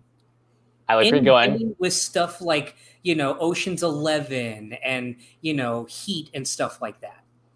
Mm-hmm. You have Amanda Waller trying to do deals and like trying to uncover stuff in the black market. And she assembles a squad to pick up like a set of kryptonite or something like that. And it's this big thing, almost like a like this big underground thing, almost like the hotel or like the world of John Wick, where like you need to know like the right shit to get in. And she assembles like D-list characters that manage to like get in there and, you know, manage to make their ways into these like seedy parts where it's like high society almost. And it's just this thing about trying to out-thieve the other thieves, because you know that like everybody that shows up at like this like auction or something like that, they're also planning their own thing to steal everything. You have Harley Quinn as like the fucking, you know, the wild card, but also, you know, the person inside because of her prestige with the Joker. You have Condiment King, who can get into the kitchen. Shut up. Shut the No, fuck it would up work. right now. It would work. Shut the fuck up. Just shut. God, fucking And then you have Livewire, who, you know, she handles fucking electronics and shit. I This haven't thought this far motherfucker's ahead. pulling out Condiment King. But yeah, come on, at some point we have to include him in this. I'm almost surprised that he wasn't in like Belle Reve. Hey, as long as we include Snowflame as a drug dealer, I'll be okay. And you know what? Let's include Poison Ivy too. Fuck yes. Could do that. In my opinion, that's the only way to move forward with Harley at this point. Who- Yeah, you have no other options. Who would play Poison Ivy? If you want to know who I kind of want, but it wouldn't Who? happen. And now her name just escaped me. Jessica Chastain. I could Yeah, see Yeah. That's the popular choice. Or a younger Julianne Moore. me. I would really like if we want to go exotic, or like if we want to go like a little bit out there, because DC's starting to like really branch out with their big characters like Leslie Gordon playing Batgirl. Like Go I ahead. would, or Leslie Grace, I think is her name. Yep. I think, in my opinion, if you want to go out there in that sense, I would love to see Ana de Armas play Oh, Anna Ivy. That's a good one. gosh, that's too much for me. Oh, That's a really good one. I know she's not super known out here, but the Korean singer Sunmi would be an excellent choice for Poison Ivy as well if we were How going do, a how do you, little more. how do you spell up. that? Isn't she starting? To Sunmi. Isn't she starting to break into film? She's been doing some acting in Korea itself, but not much. She's more focused on the scene Alright. side. I could see that. She's Yep. she's pretty famous for you've probably seen on TikTok the "Ananaba Hanagashina," and she's got the gun. She's like boop boop boop boop boop. That was a terrible version of that song. It's all good. See that? But like, yeah, that's my pitch. A heist movie with supervillains, Warner Brothers. My No. DMs are open.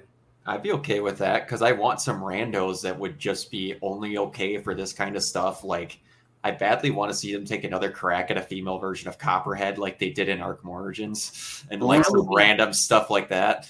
That would be Mhm. fucking cool. And then like maybe the main villain would be Slade Wilson.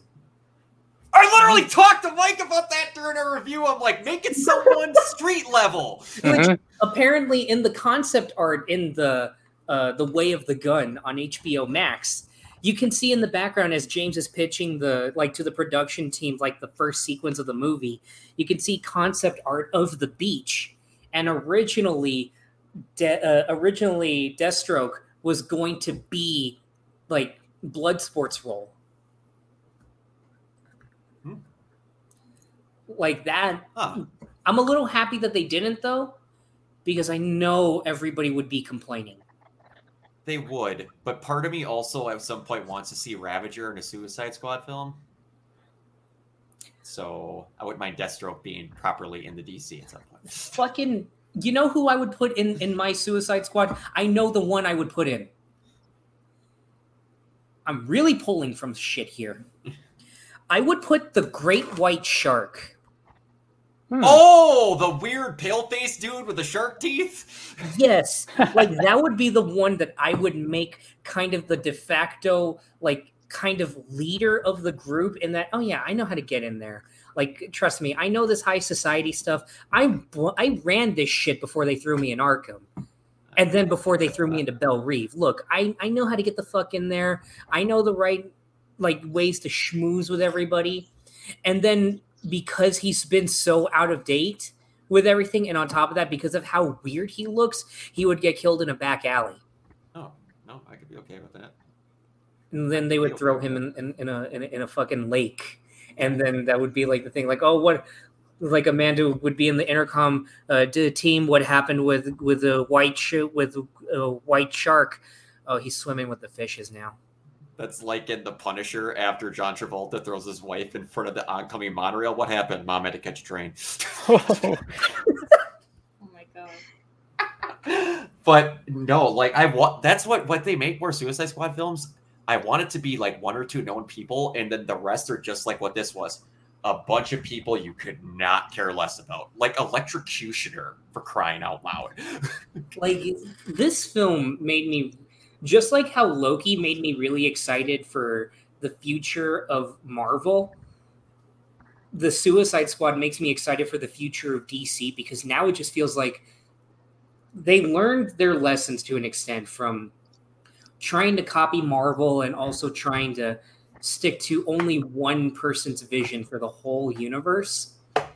And in my opinion, DC's been dropping banger after banger. Like, I'm on record saying I love Aquaman. I love Wonder Woman 84. Shazam is amazing. And Joker, I'm one of the few people that does like it, but I can understand why people I don't. love it. Same. So, like, now they're leaning more into director-driven freedom. And I swear to God, WB, I swear to fucking God, if you fuck up my boy Jaime Reyes, I'm probably still going to watch your movies. But I'm going to complain about it on Twitter, I damn will it. complain about it. I will run for I'll run for governor. No, I will secede Texas and I will declare war against WB.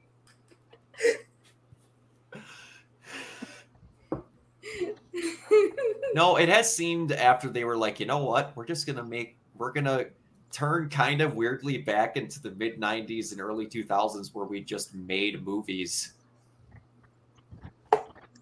because we wanted to make movies. They weirdly went in the opposite direction and somehow became better. And who knows? Maybe one day they will go back to like a more, a more consistent shared universe. But for now, I'm really liking the more throw shit at the wall and see what sticks method.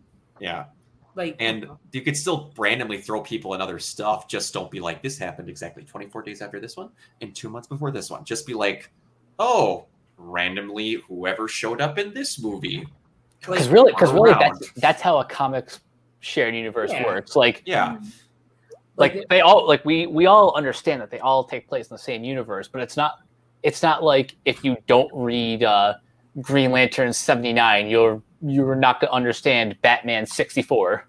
Yeah, and it gets to a point of stupidity to where one of my biggest complaints is every now and then people are like, no one showed up in this movie. I'm like, you have to understand, comics don't work for Marvel if you have something happen in New York. Every fucking Marvel hero is based in New York. If there's a carjacker, he is going to be screwed up 7 ways from Sunday from 38 different people within the first 2 blocks. And then, so if they just have random people show up, it works. I mean, literally pulling from that, like I said, Blue Beetle. Literally, I have all of Jaime's stories after Infinite Crisis, which is a big thing in the Marvel universe, or no, in the DC universe. But like, you don't need to buy Infinite Crisis to know completely what happens here, because the way Keith Geffen and John Rogers worked it, it's just like, look, you don't need that. It's just a nice added bonus.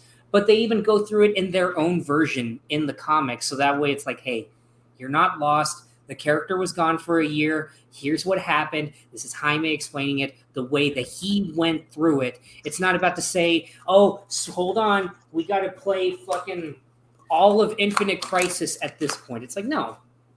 Ninja Turtles. I will complain about that all day.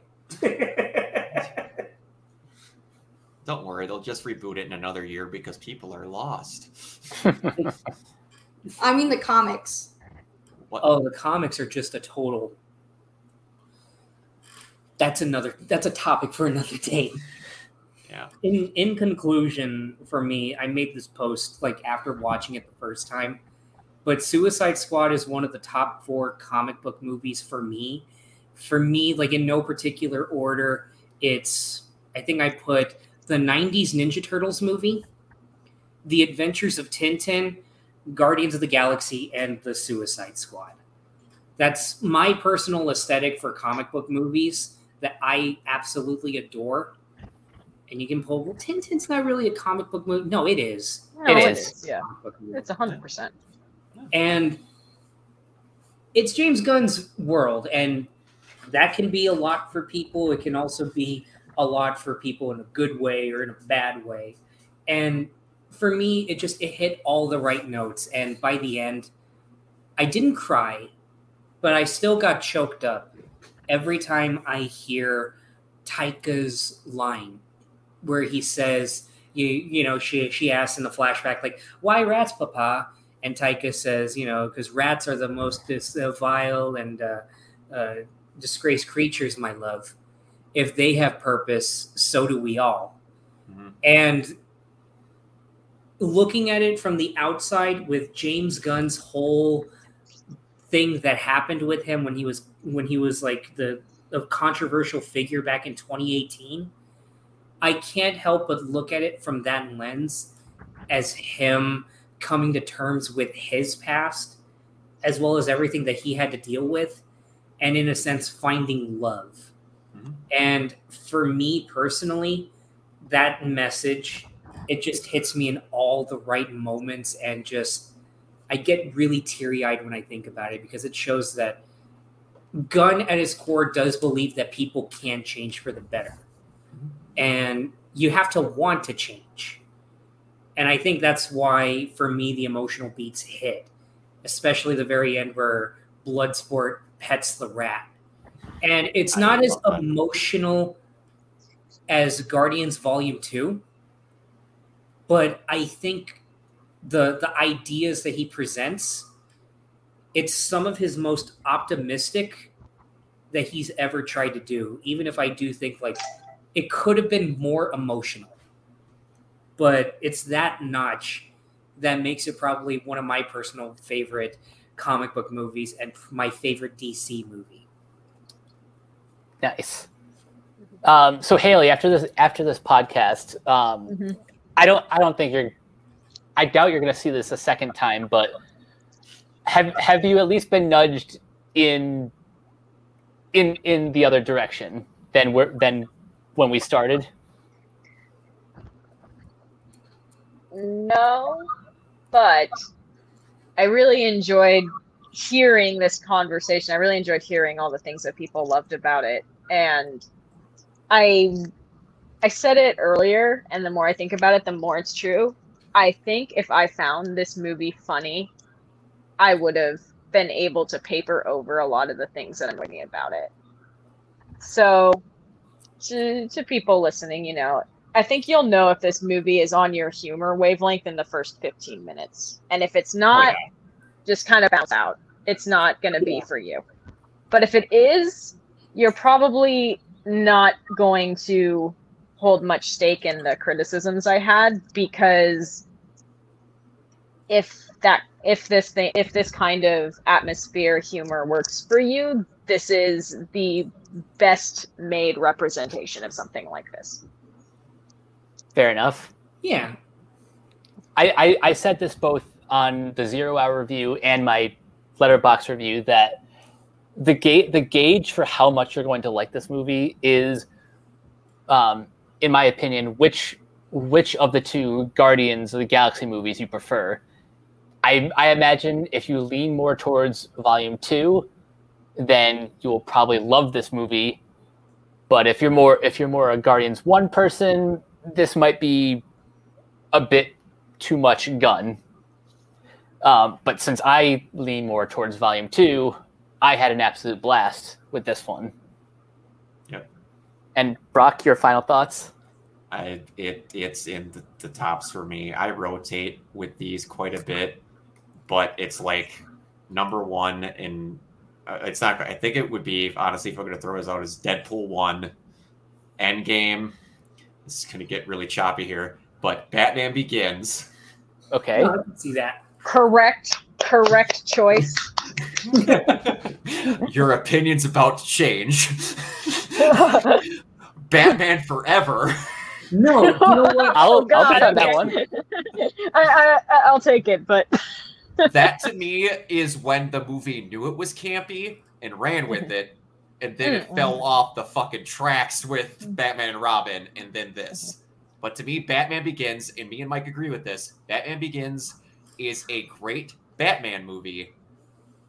Then it switches to Dark Knight Rises, which are Christopher Nolan movies that happen to have Batman in them. Yep.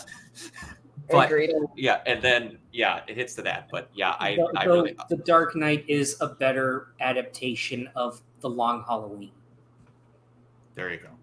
That But- I will give it, but Yeah, but yeah, no, it hit like, and I'll agree with Haley 100% on that. It's if you do not like certain humors, this movie is not going to hit with you 100%. 100%, you're going to hate it within minutes. And like you said, within the first parts, like I said, if you're not laughing at like TDK getting his arm shot, you're not going to like the rest of this movie, because that is the gauge of the type of humor that's in it. You're not going to have a good time. I'm straight up just not having a good time.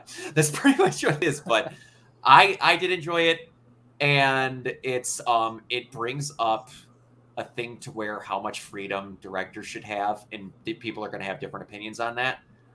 And I think that is a case by case basis. I'm just happy that the film got made, because I think it was very, what I want to say, liberating for James to get to make this, compared to the time period in his life of what this was. And this really felt like he was just getting out what he really wanted to make. And it gets me excited to see how much Gunn we get in the third Guardians movie. And the holiday special. And the holiday special, because if you're going to get the peak version of PG-13 Gunn in the third Guardians, which I don't think Gunn's going to make a better movie, is a better Marvel movie than Volume 2, because Volume 2 is right below Suicide Squad for me for a lot of personal reasons. That is just one of my favorite films of all time. You're going to have different mileage on how you feel with freedom, but I'm interested to see, and I've said this before, I kind of want to see, not just because of blood and whatever, what characters he would have threw in Guardians if he would have got to be able to have an R rating. Ooh, that's a good question. Yeah, but but more on that another day. For now, I do want to ask. I know this is a rough transition for you, but Crystal, final thoughts. Oh yeah. Sorry, it's just there's a bit of a domestic dispute happening in an apartment complex right now. oh no. Next. So we've been I'm hearing sorry. screaming for a little while. That No, it's sucks. okay. Oh, jeez. I just wanted to That's make not sure like nobody was dying. That's why I stepped away for a second. But anyway, movie. Yeah. Good. Really good actually. I'm kind of in between Guardians 1 and 2. I lean a little bit more towards 2, but only slightly. And that's really just because I cry every single time I watch it. same. Yep. Seriously, every single time I watch it, I cry. Yep. So I really do enjoy James Gunn's work.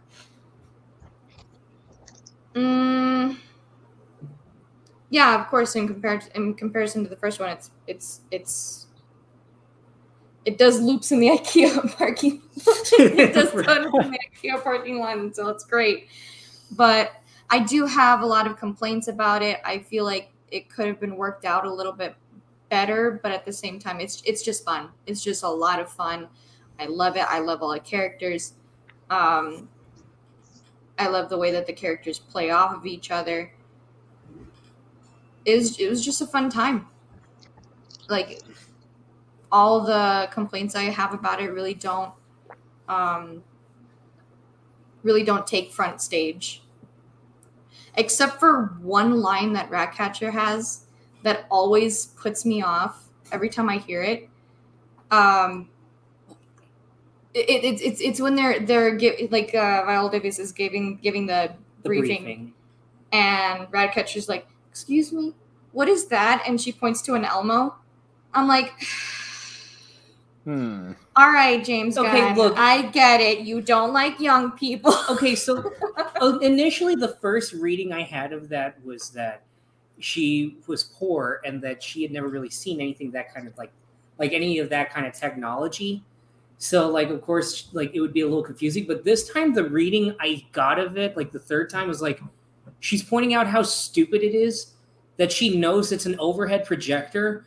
Why do you have an overhead projector in a room where you're already using another overhead projector? Yes. And it's perfectly put up when she's like, do you ever use it? No, not really.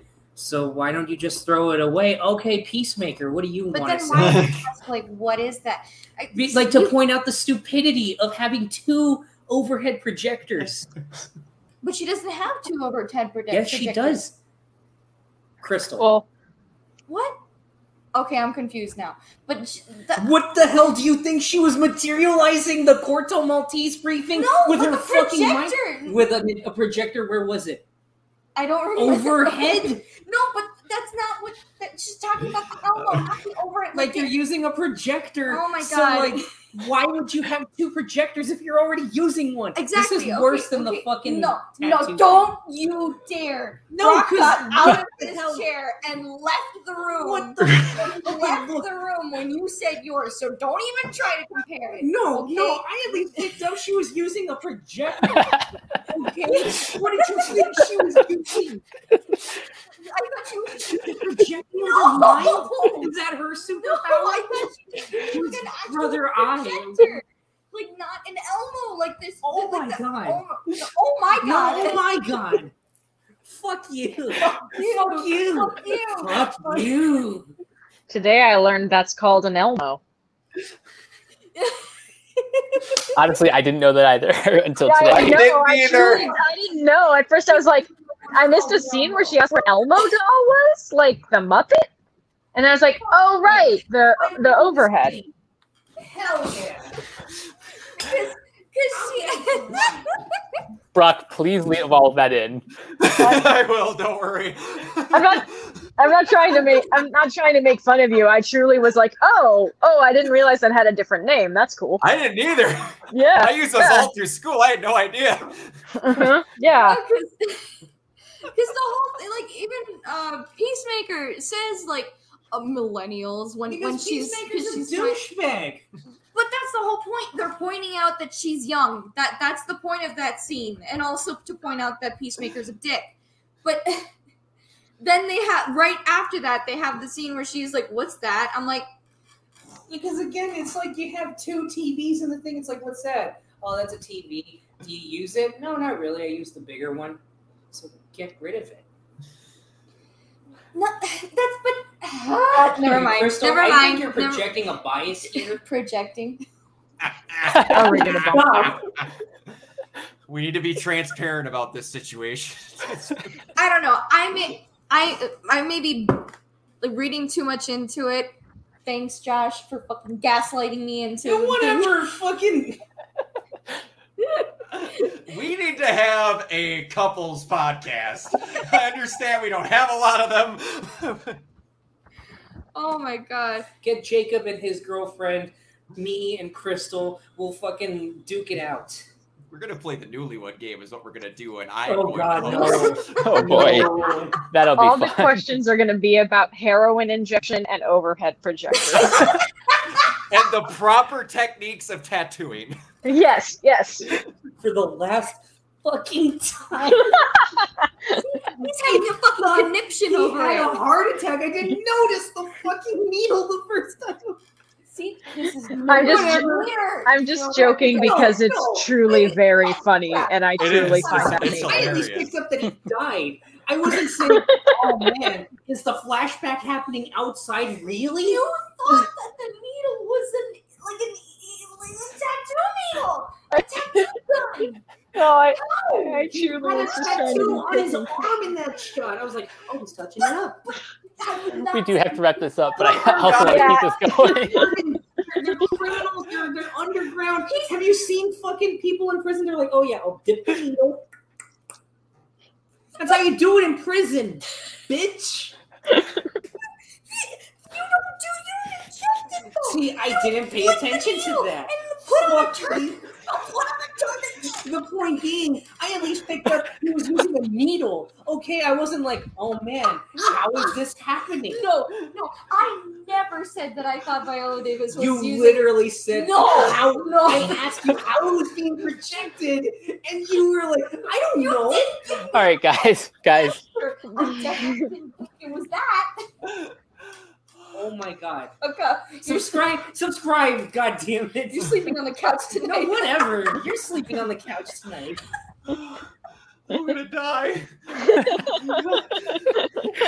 So, before this gets too off the rails, Haley, where can everyone find you online? Nowhere. I'm still a void.